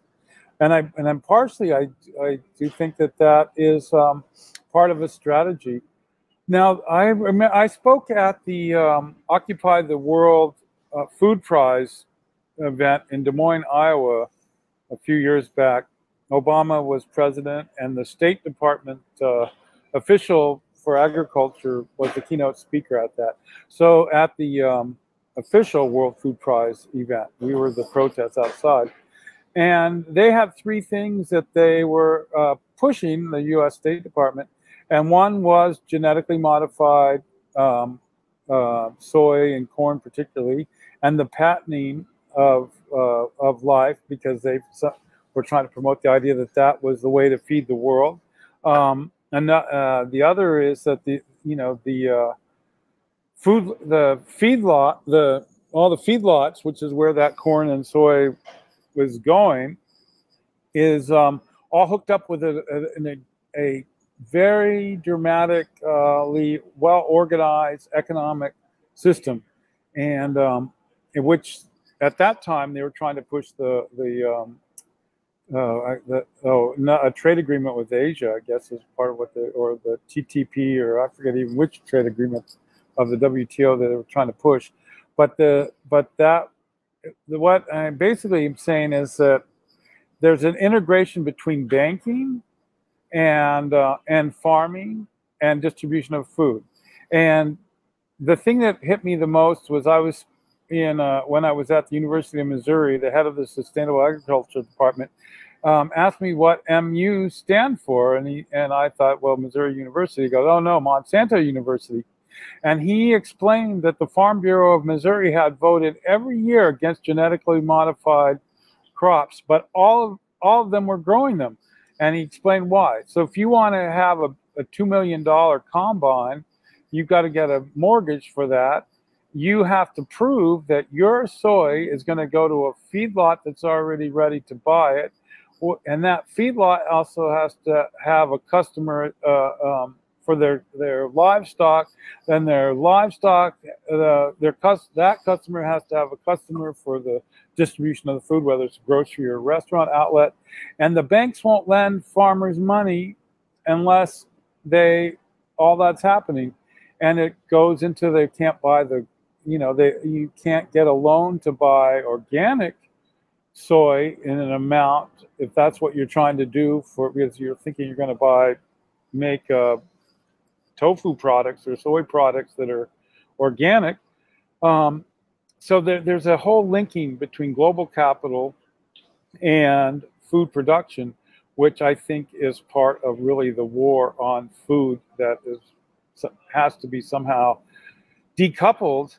And sadly, I think that decoupling is actually going the opposite direction in a really dramatic way, and that we're going into a future where there'll be even less and less food producers, less corporations will control it, less banks will control it, unless the society completely collapses, which is certainly a possibility.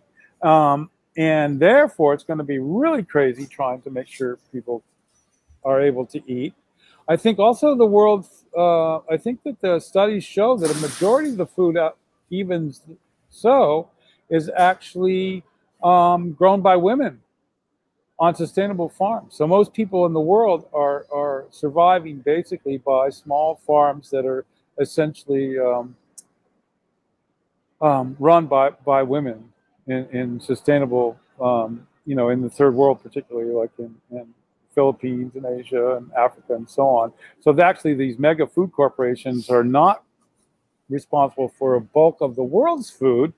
And then finally, I would say that, when I wrote the book, The Anarchist Cookbook, one of the aspects I wanted to show was that most commonly people, particularly when I started Food Not Bombs 42 years ago, and I was influenced by by Francis Moore Lappé and Diet for a Small Planet, there's that only droughts and things like that locusts, infestations, and so on were responsible for hunger. But we can see all the way back to the fall of Rome that it was actually economic policies that caused hunger in Rome and helped influence the collapse of that society.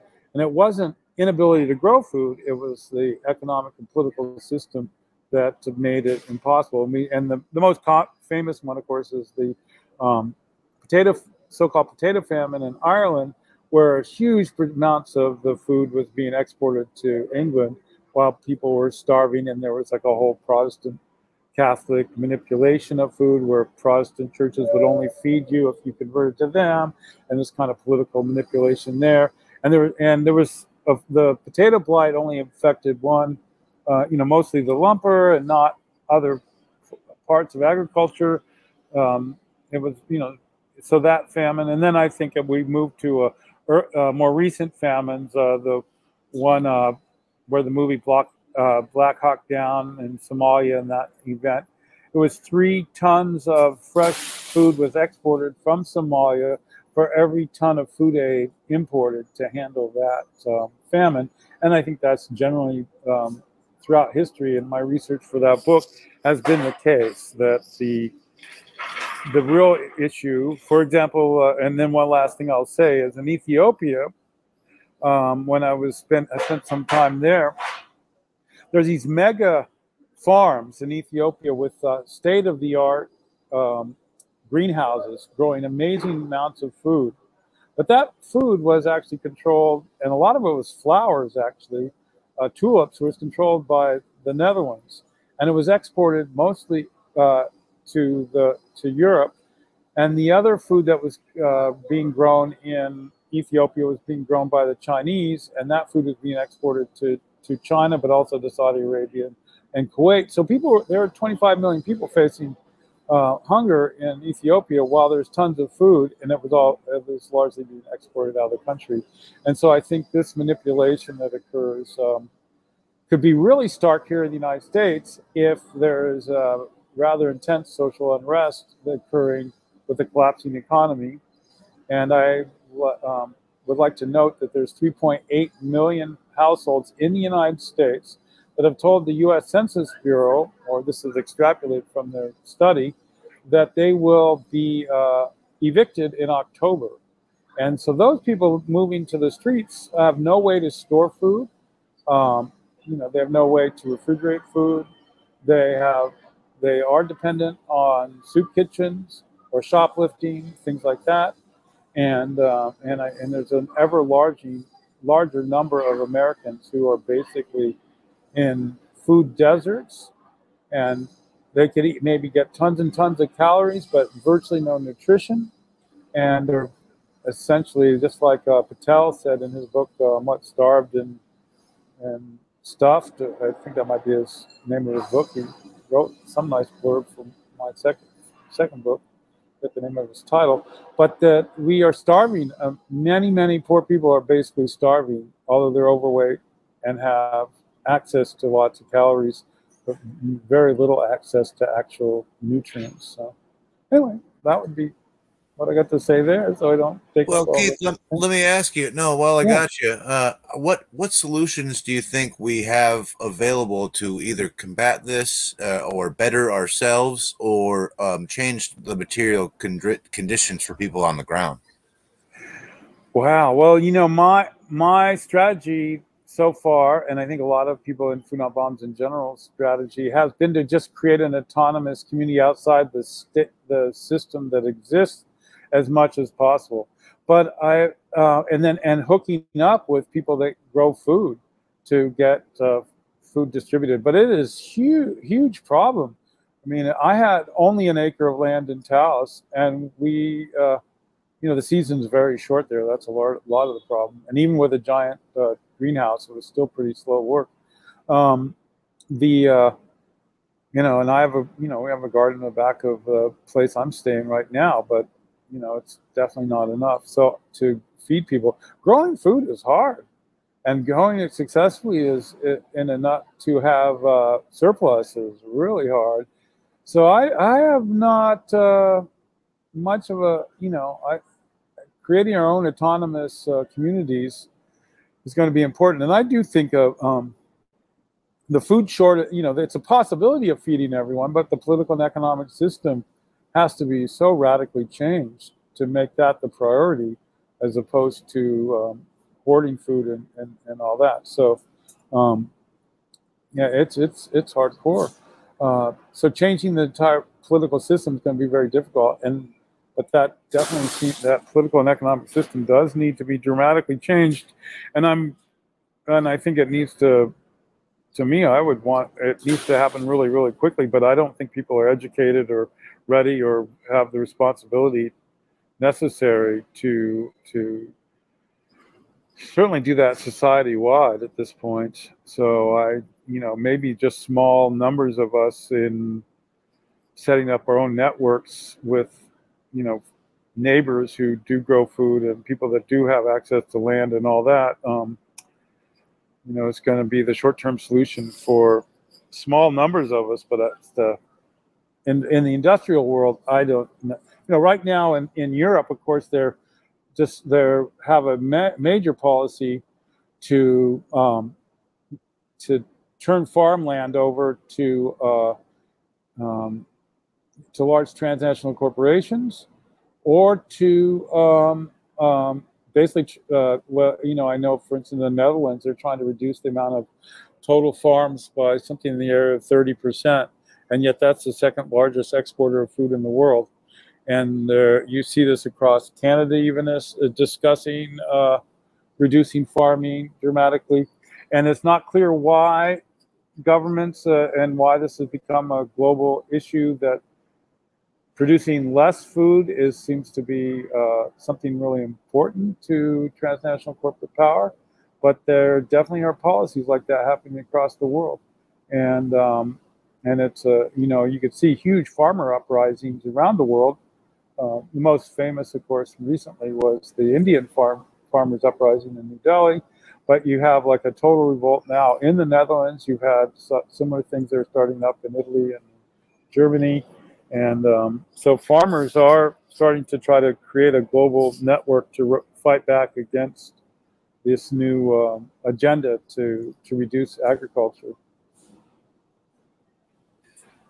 Keith, do you have to run, or are you sticking around for a bit? I'm going to have to leave here shortly because I'm almost out of electricity at this point. Okay. Before you go, do you want to plug anything that you have? Yeah. So, my latest book is The Anarchist Cookbook, and then it does talk about that. That's not so. And I am about to finish another book, which doesn't really have a name, although the working title right now is called Soup Street. And Food Not Bombs itself is got a global Zoom meeting tomorrow at 9 Civic Standard Time. And you could email me, keith@foodnotbombs.net. And the level of hunger and desperation on the streets of the world, let alone in the United States, is growing rapidly. And so we can use as much support if you can connect and divert food to local Food Not Bombs chapters in your neighborhood.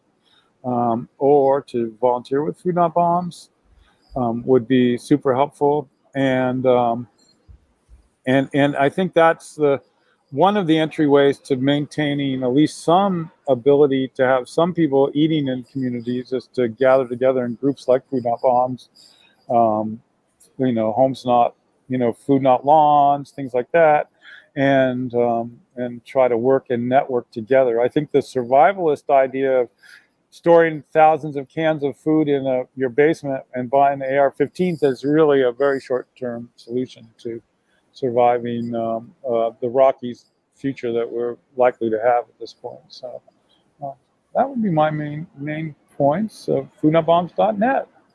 And thanks so much for having me, and such a great topic. And it's so interesting, the diversity of speakers and their backgrounds and their influences. It's quite impressive. Yeah, thanks so much for coming on. We really appreciate your input here, and it's always a pleasure talking to you. And I appreciate all you do. So take care, man. Thanks. Yeah, we're going to go back out on the street and fight. Bye-bye. See you, brother. Peace. Bye-bye.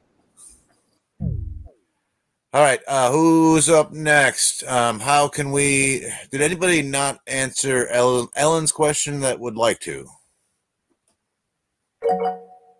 Ray, go for it. Also, the Zoom. Go for it. Okay. Ray first.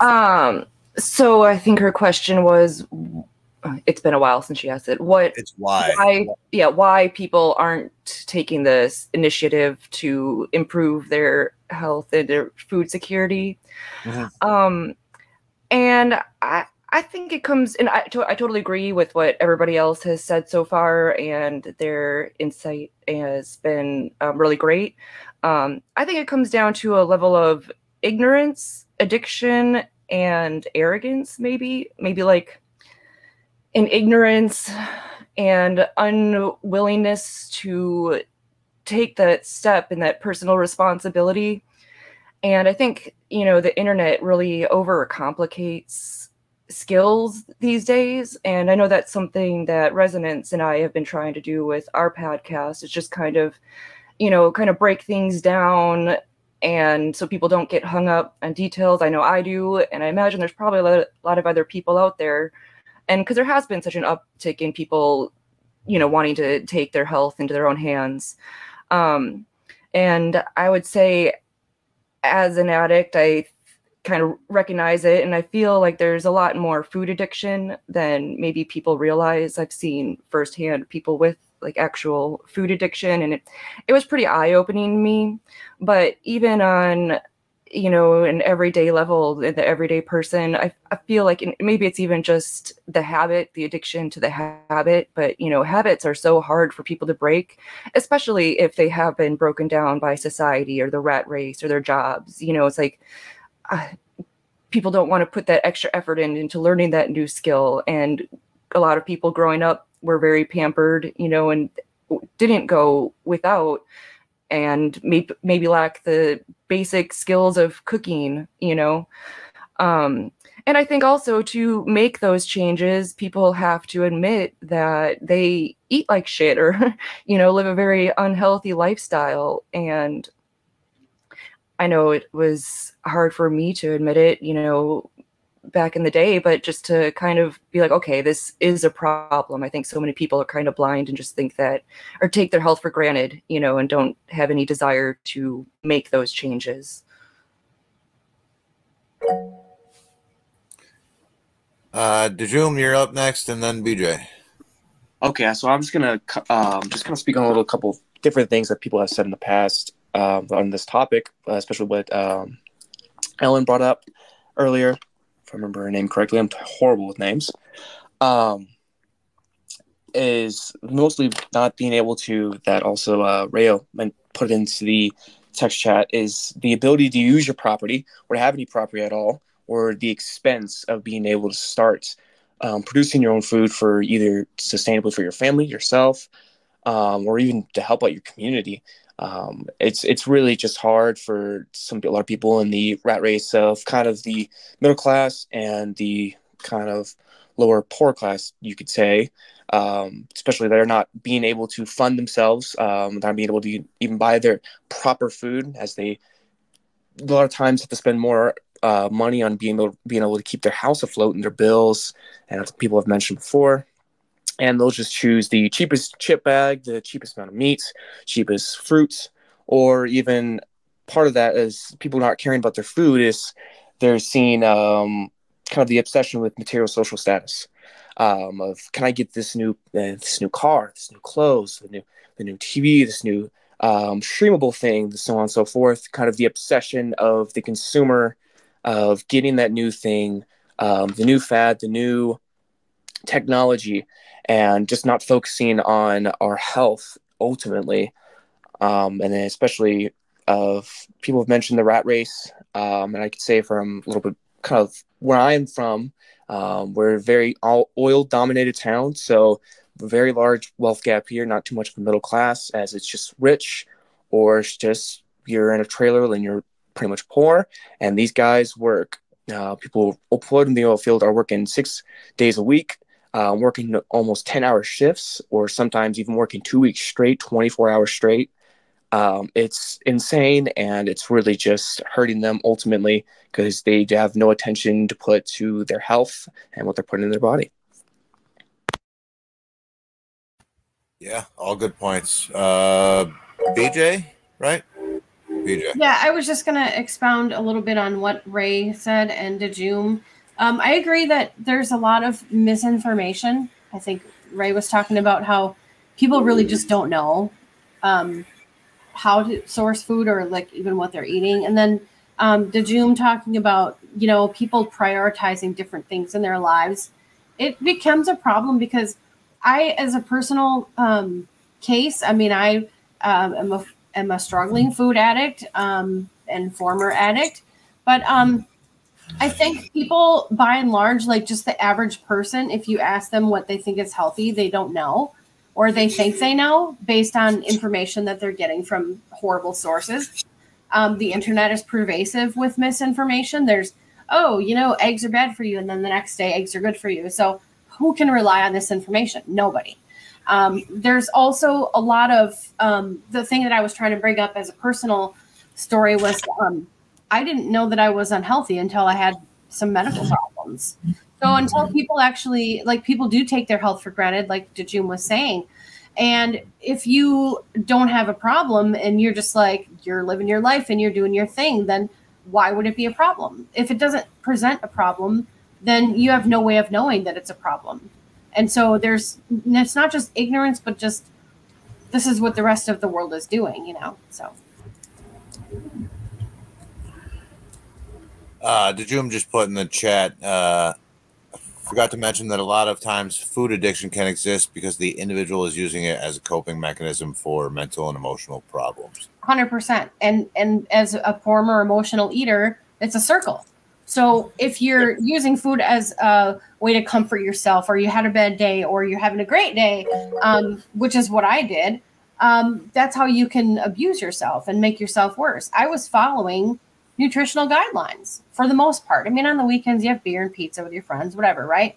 But for the most part, I was following what mainstream information was telling us was quote unquote healthy.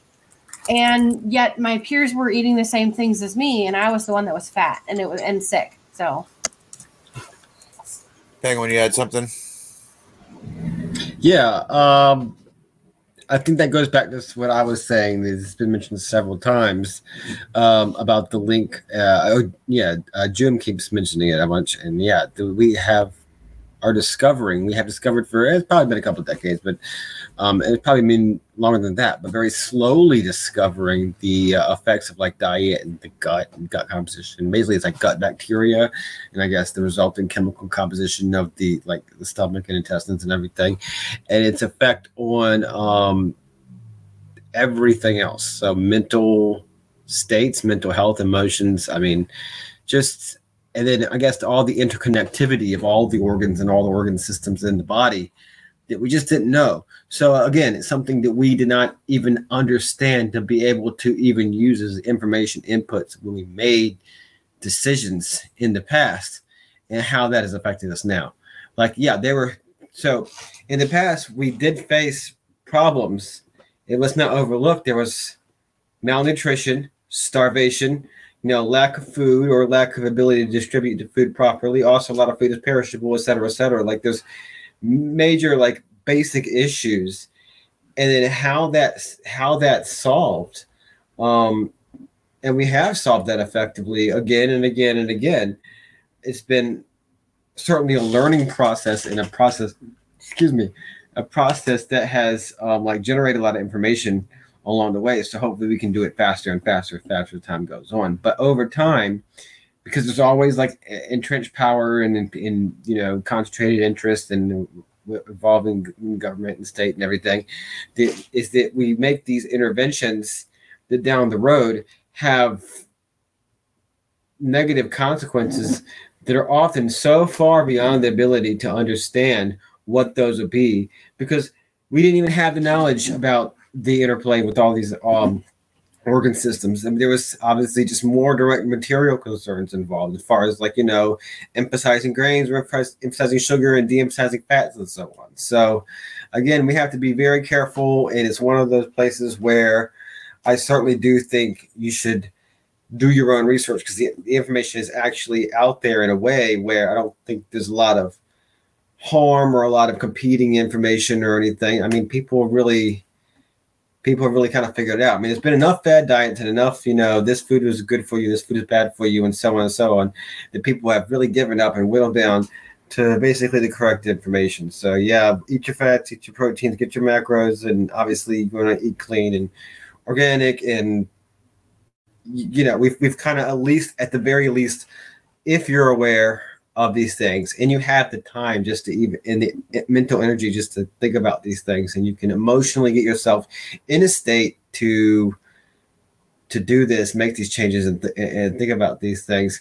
The information is pretty clear, unless you want to go into real specifics or a deeper level of detail. Like we know what to do. We're all basically on the same page here.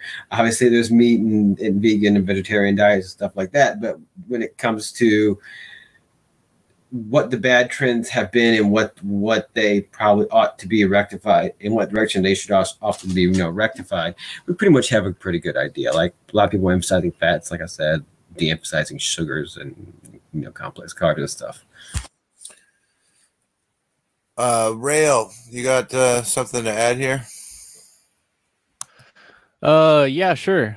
So I think Keith mentioned he was talking about I guess the farmland being reduced, and I'll just add an anecdotal example from I've noticed in this kind of general area. But yeah, many farms around here are actually being converted to massive solar panel fields, which I mean, I guess it's better than corn for fuel in terms of the environment, because I don't think they're going to spray the solar panels with like antifungals from a plane. So I think that's probably a benefit, even though it's still scammy. Definitely still scammy. But I guess I could reply to the couple of questions that were posited. I don't really have anything additional to why don't people take more of an interest in nutrition. It's just, I mean, it's largely time. Taking the time to actually learn like what's healthy, and then once you learn like what's healthy and you go to the grocery store and you realize like, well, none of that's really healthy, it's kind of overwhelming. So it's a lot easier just to forget about it and not worry about it. And I guess it's been, I've cooked like 99% of my own meals at home for the past 3 years. And I usually end up spending like an hour or two in the kitchen. So yeah, Sek was talking about, people just, people don't have time with their, their lifestyles. And yeah, I mean, it takes time, but it definitely takes time to, but I think it's definitely worth it. Because, harkening back to that first question, in what ways, has food been used as a way to shield, as a shield to further our own independence? Well, I mean, putting that investment in time and, effort into, the highest quality food that we can produce for ourselves. We can drastically improve our health and well-being. And I know when I started eating clean, I got a lot of mental clarity, a lot of a lot of physical well-being. I was definitely, I didn't realize it because you kind of get caught in this baseline, and you don't realize that like you don't feel as good as you should. And once you start to make some changes, or even just just like a minor kind of diet change, or I guess not really minor because it's not easy to do. Once you make a lifestyle change and realize, oh wow, I've actually felt like crap for 15, 20 years, and I just didn't really realize it. So I guess there's it's I was definitely impeded for years without really knowing. So that's the biggest thing is we can use food to drastically improve our health and well-being. Obviously, as we've talked about throughout this discussion, we can use it to reduce our dependence upon the servile society. And something I see as on the homestead is there's lots of lots of potential paths towards side income and financial independence. So that's a really great angle too. But I guess that's what I'd have to add. Let me just jump in here and add one thing from a slightly different angle. And I haven't heard this particular perspective, although I've made this point before, but we'll never be free if we allow, speaking from a strategic standpoint, we'll never be free if we allow our enemies to produce our basic necessities for us, right? So you have to almost think of this in terms of long-term strategic warfare. So if the enemy you're fighting, in this case it would be the state, is producing your food, your water, your electricity, your medicine, the things that you need to basic survival, if those things are being controlled by those who would wish to control you or do you harm, then you're never going to. I don't care how many weapons we have. I don't care how much Bitcoin you mine. I don't care how much silver you stack. If they control our food, none of that matters. If they can starve you and your family, you will do whatever you're told. And I'm absolutely the same. I would do anything to protect my kids. If it came down to feeding my kids or not, I mean, any parent is going to do what they have to for the survival of their children. So the answer for that is to not allow those people to be the sole controller of food production. To if you can gain whatever control over food production you possibly can, we are much better off. Then once that's taken care of, then we can start worrying about, printing weapons and Bitcoin and whatever else. But speaking from the angle of strategic warfare, these are things that we have to control if we ever wish to be free. So, who hasn't answered? I'm losing track and I'm getting tired and I'm old. So who has not answered how do we use food as a weapon for independence? Someone. Penguin, go for it. Yeah, I guess in regards, that's a basic fundamental question for this thing. And best thing I can think of is if you think of a pyramid, like a pyramid of hierarchies of, I said hierarchies, but in the sense of the hierarchies of needs, or in this case, the hierarchy of, importance of different things that we need to focus on materially. As far as, I don't want to say our praxis, but in this sense of liberation, the ultimate liberation, you'll have to be, it's basically the actual Maslow's hierarchy of needs, which is food and basic sustenance are at the bottom. Well, it's also at the bottom for liberation or for community, or however you want to look at that. So, it's the first step I think we need to talk to. So it's not just out of personal preference that we talk about this on the pod, and a lot of our friends want to talk about that. It's the basic, it's the unspoken kind of rule that it's the first thing we take into our own hands. As individuals, obviously, we're talking about that in the form of a diet, but as communities, producing the food, distributing the food, and so on is crucial. And it's something that, how do I say this? It's something that there is a strong basis for already in our society. So this is kind of like the idea where an anarchist friend of ours has really made the whole kind of direction our podcast originally went in to make sense. So she called Carl has his ideas, essentially framed them as white market agorism. And I was like, wow, because I was always wondering, how does did a whole podcast on this. How does Cass's ideas kind of interface with agorism and Konkin's ideas? Anyway, I personally said not do very well, but it's basically just white market agorism. But anyways, without going on that tangent, it's just something that people do. It's an everyday activity. It's gardening. it's eating, obviously, is an everyday activity, but also gardening and planting and harvesting your own food. That's something that's becoming ever more and more popular, but it's never really gone away. And it's maybe it just changes in the scale and the popularity and the significance. And I think it's waxed and waned in its significance in society as far as actually producing food to eat in a meaningful amount, versus as a hobby or to grow, flowers for more aesthetic purposes or for pollinators and whatnot. But I think we're at a point where, people are definitely into planting it, gardens, it being crucial and important skill to cultivate and understand and to pass down from generation to generation. And there's garden centers everywhere, and there's just the materials and the know-how are readily available for that reason. So I think that it's always going to be our step one, because we're saying if you have as much as just some planters or a room for a couple of raised beds, you have the space to do some gardening, and you have access to gardening materials and a garden center and seeds.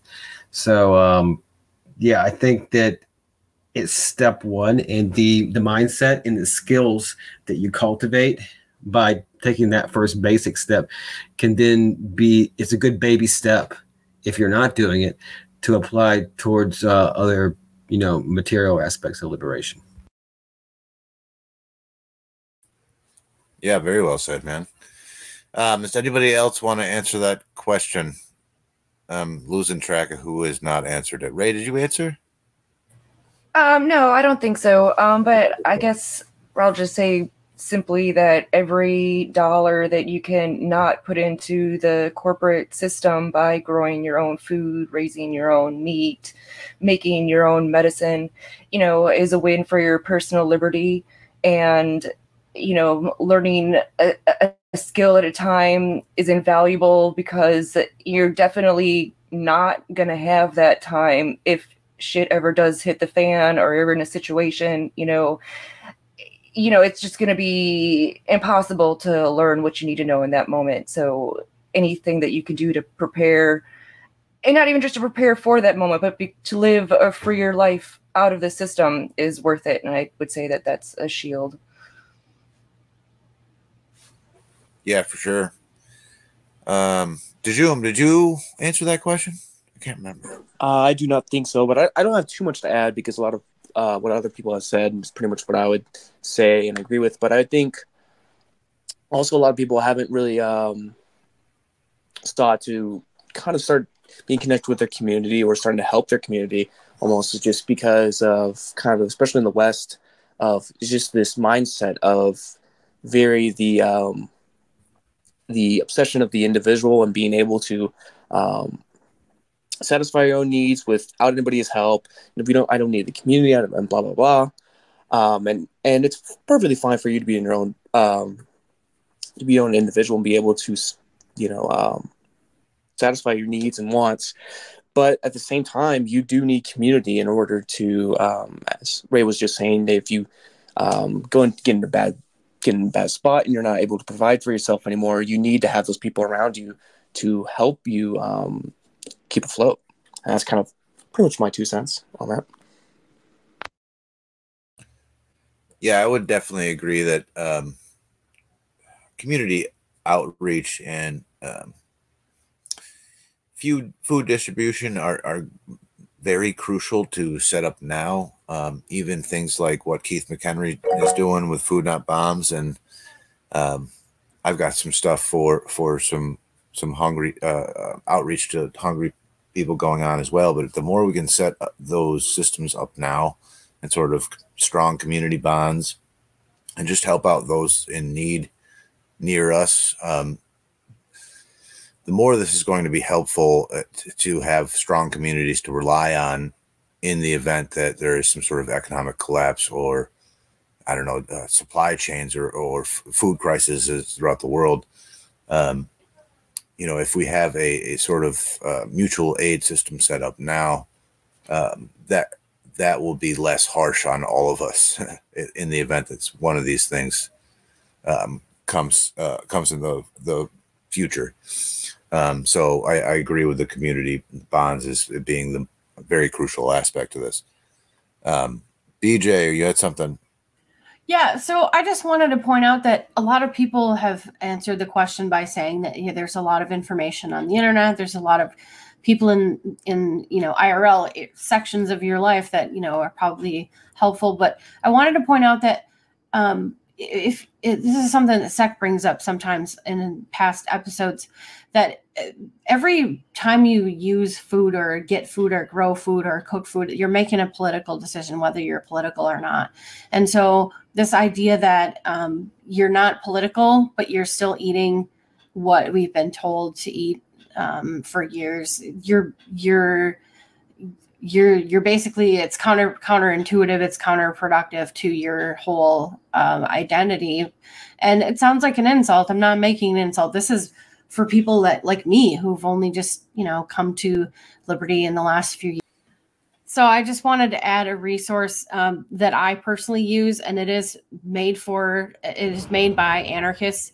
Farmmatch.com. If people aren't using it, it is a growing website. It's sort of like a Craigslist for finding your own farmer that's within a certain distance to you. And most of these farmers that at least in my area, all the farmers that I have access to have pledged to be basically anti-mainstream food, and that you have to sign a membership agreement. And most of the membership agreement verbiage is I demand healthy, nutritious food that is not controlled by the state, that is not contaminated, and that is grown by people who basically don't like the state and will ignore it. And we grow food and we don't care what the state says. And then you buy this from them and they have drop sites or they have some sort of shipping method. And it's relatively affordable. I'm getting grass-fed beef between $5.50 and $7 a pound, depending on the week. I'm getting raw milk if I want it. I'm getting all kinds of stuff that I would not be able to get at a grocery store. And I live in a city, even though it's pretty quiet where I live. I live in a city and I don't drive, so because I'm super urban and just never got around to driving. So I'm stunted that way. But anyway, it's something to look into. If you haven't already, Max Kane and Joseph Ackland are the people that I found it through. So, and my local Freedom Cell. Nice. Rayo, you had something to say? Yep, just real quickly, just a couple more resources like that. Realmilk.com, they've got a directory for raw milk if you want to find a raw milk provider in your area for raw milk or for fermentations. And then also just if you ever need it, findaspring.com. If you're trying to get, if you want to, if all you've got access to is tap water and distilled water or something, you want some really, really high quality spring water, you can find something there. So I'll just toss those out there. Nice. Very nice. Yeah, we have 3 springs like within 5 miles of us. It's fucking awesome. Nice, dude. Yeah, no, we go there all the time. Not that we drink tap water either way, but just if we're going that way, we're filling up jugs of spring water. So, does anyone else have anything to add? The open floor. Anybody can say whatever. We do have to wrap this up before too long, but nothing? Be excellent to each other. Well, there is that. I was going to say that anyway, but all right. Well, let's wrap it up. It's been a pleasure. You guys have had just amazing insights, and I appreciate you all coming on. I do have to go put the baby to bed, but if you guys want to do a round of plugs, this would be the time to do it. Rayo, why don't you plug Rayo? Why don't you plug what you're working on? Sure. So, VanuPodcast.com for podcasts on Vanu, self-liberation, topics like that. Paznia.com, PAZNIA.com to learn about the Free Republic of Paznia and the Second Realm Network that we're building. Because, yeah, community is obviously super important, and, the local communities. We're trying to build a more kind of worldwide thing, too. I guess a network of second realms, per se, or network of self-sufficient homesteads and safe places for self-liberators. So that's Paznia, PAZNIA.com. And then finally, Libertarian Type Publications, if you're looking for any, I guess, books or strategy guides, anarchist agorist fiction. Well, I guess we have ghost phones and ghost pads too. So privacy tools, actually, ways to enhance your digital privacy in the digital second realm. So I guess that's it. And Sec, thanks so much for the invitation, man. It's been an honor. Lots of again, like you said, there's lots of incredible insights, lots of great people. It's been a pleasure. So thanks, guys. Yeah, man. Thanks for coming on. Appreciate it. Well, let's go with Ray. Ray, you want to plug some stuff? Yeah. So you can check out our podcast, mine and Sex Lady Resonance, the Let's Make Some Shit podcast, to maybe learn and try out some new skills with us. I have an Etsy shop called The Willow's Gift, where you can find my art and herbal medicine that I make. My husband has Agorist Acres. If you need any seeds, if we don't have what you're looking for, we will get it for you. We actually are on Farm Match for our chickens. So if you are local, you can find us at Radiant Farms. And if you guys want to listen to me stumble through names I can't understand, you can listen to me narrate audiobooks for Agora the podcast. Well, that you're working on an easy one now, so that's good. Yeah, I've been really enjoying this next one. Anybody doesn't know what she's talking about, she did the reading for Homebrew and Industrial Revolution by Carson, and it is definitely a mouthful to read that book. There's it's very wordy, a lot of it packed. Yeah. props to you that because I've been editing it, so I've been having to listen to you, and sometimes I'm actually paying attention, and sometimes I'm kind of just making sure that everything goes relatively smoothly. But you did a really good job. I'm pretty impressed considering all the. It's not an easy book. Yeah, it's not an easy book. Yeah, I've been listening to a couple of those while I'm doing chores and stuff, so those are great. Well, thank you. This next one I think will be much smoother. It has definitely been a much easier read, and I've just been enjoying reading them anyway. So I don't care what you guys think about the way I read it. You're having fun either way. Hey, that's right. That's what counts. That's a good attitude to have. Yeah.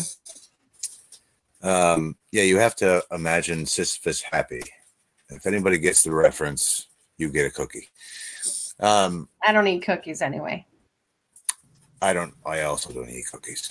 I didn't BJ, get plug the reference. I was being smart ass because I didn't get the reference. But okay, did? so no, I didn't. Wait, no. What's the reference? Oh, you didn't. Okay, I never mind. don't. That's why I said I don't eat It's cookies Albert- anyway. Screw your prize. I don't It's care. Albert if I don't. Camus. It's a myth. Oh, you know, I'm not Okay, a scholar. I'm not a scholar, so I don't read all the. But it's Camus. He's And? anyway, so You forget that I was statist he's until like 2013. I don't know who that is. he's based as fuck. I don't know. He wrote the myth of Sisyphus. It's a whole Oh, book. Of I philosophy. guess I mean, I read the Greek stuff, not necessarily everybody else's stuff. But anyway, I'm just Okay. talking out of my ass. If anybody is interested in radically reclaiming your health with real food, nice alliteration, you can follow me at Ketolicious. It's KETOLISH.US. It's a shitty name, but I'm working on something else anyway. Wait, don't you do something else? You wrote a book? Yeah, I am an author. I wrote a 150 plus recipes, and it's called Diabetic to Ketogenic and Reclaiming Your Health with Real Food. Sweet. June, you got something to plug? Nothing really. Or anything to say? Yeah, I don't really create anything, but I would just like to say thank you for having me on again. I really do appreciate it. Yeah, thanks for coming on, man. It's been a blast. All right, well, I guess we'll wrap it up there. My eyes are actually getting heavy. The baby's gonna outlast me tonight, I think. But thanks for coming on, you guys. I know it was a long one, so I appreciate you guys sticking around. And this has been a blast. And if anybody wants an MP3 of this to put on whatever your stuff, we can do that too. Yours should have come by now. Oh, I didn't get jerky yet. I don't think. Said it was delivered at 5:24. Shit, I should go check the mail. It's been raining. We didn't check the mail. That's fine. It'll be all right. But yeah, thanks everyone. Penguin, do you have anything to add before we go? No. No, I said no. Oh. No. Okay. It's been a very long podcast, but we had a lot of interesting stuff. Some real bangers in there that I'm wondering if we can want to clip out and just kind of either quote on the Twitter or quote or just have like clips, because there's some really cool stuff that you said in particular. And yeah, well, we have an Odyssey channel for that. Go check out our Odyssey channel. Our Agora podcast on Odyssey has all the clips with all our zingers and bangers, and I got a guy for that. So oh, we do that. Okay, great, good to know. Yeah, we do that. You knew that. Yeah. Nice. Okay. Great. Yeah, we can do that. Cool. Well, he's going to have to listen to the whole 3-hour episode of this one. But no, it's been great. And I've come up with some new ideas on the fly. And I've really, before doing that, rethought a lot of things based on what you guys have said and people that are here. And it's been really awesome just from that aspect of it. Yeah, so, just kind of everything that I said today is not necessarily some kind of thing that I've been working on other than kind of basic stuff that goes with the theme of the podcast. But a lot of it was just in response to some of the stuff that you guys said. So you really made me think about things a little bit differently, or just kind of inspired me to think in a certain direction. So yeah, I think it's been a productive conversation. Yeah, definitely. For real. All right. Well, you guys have yourselves a good weekend, and everybody be excellent to each other, and peace.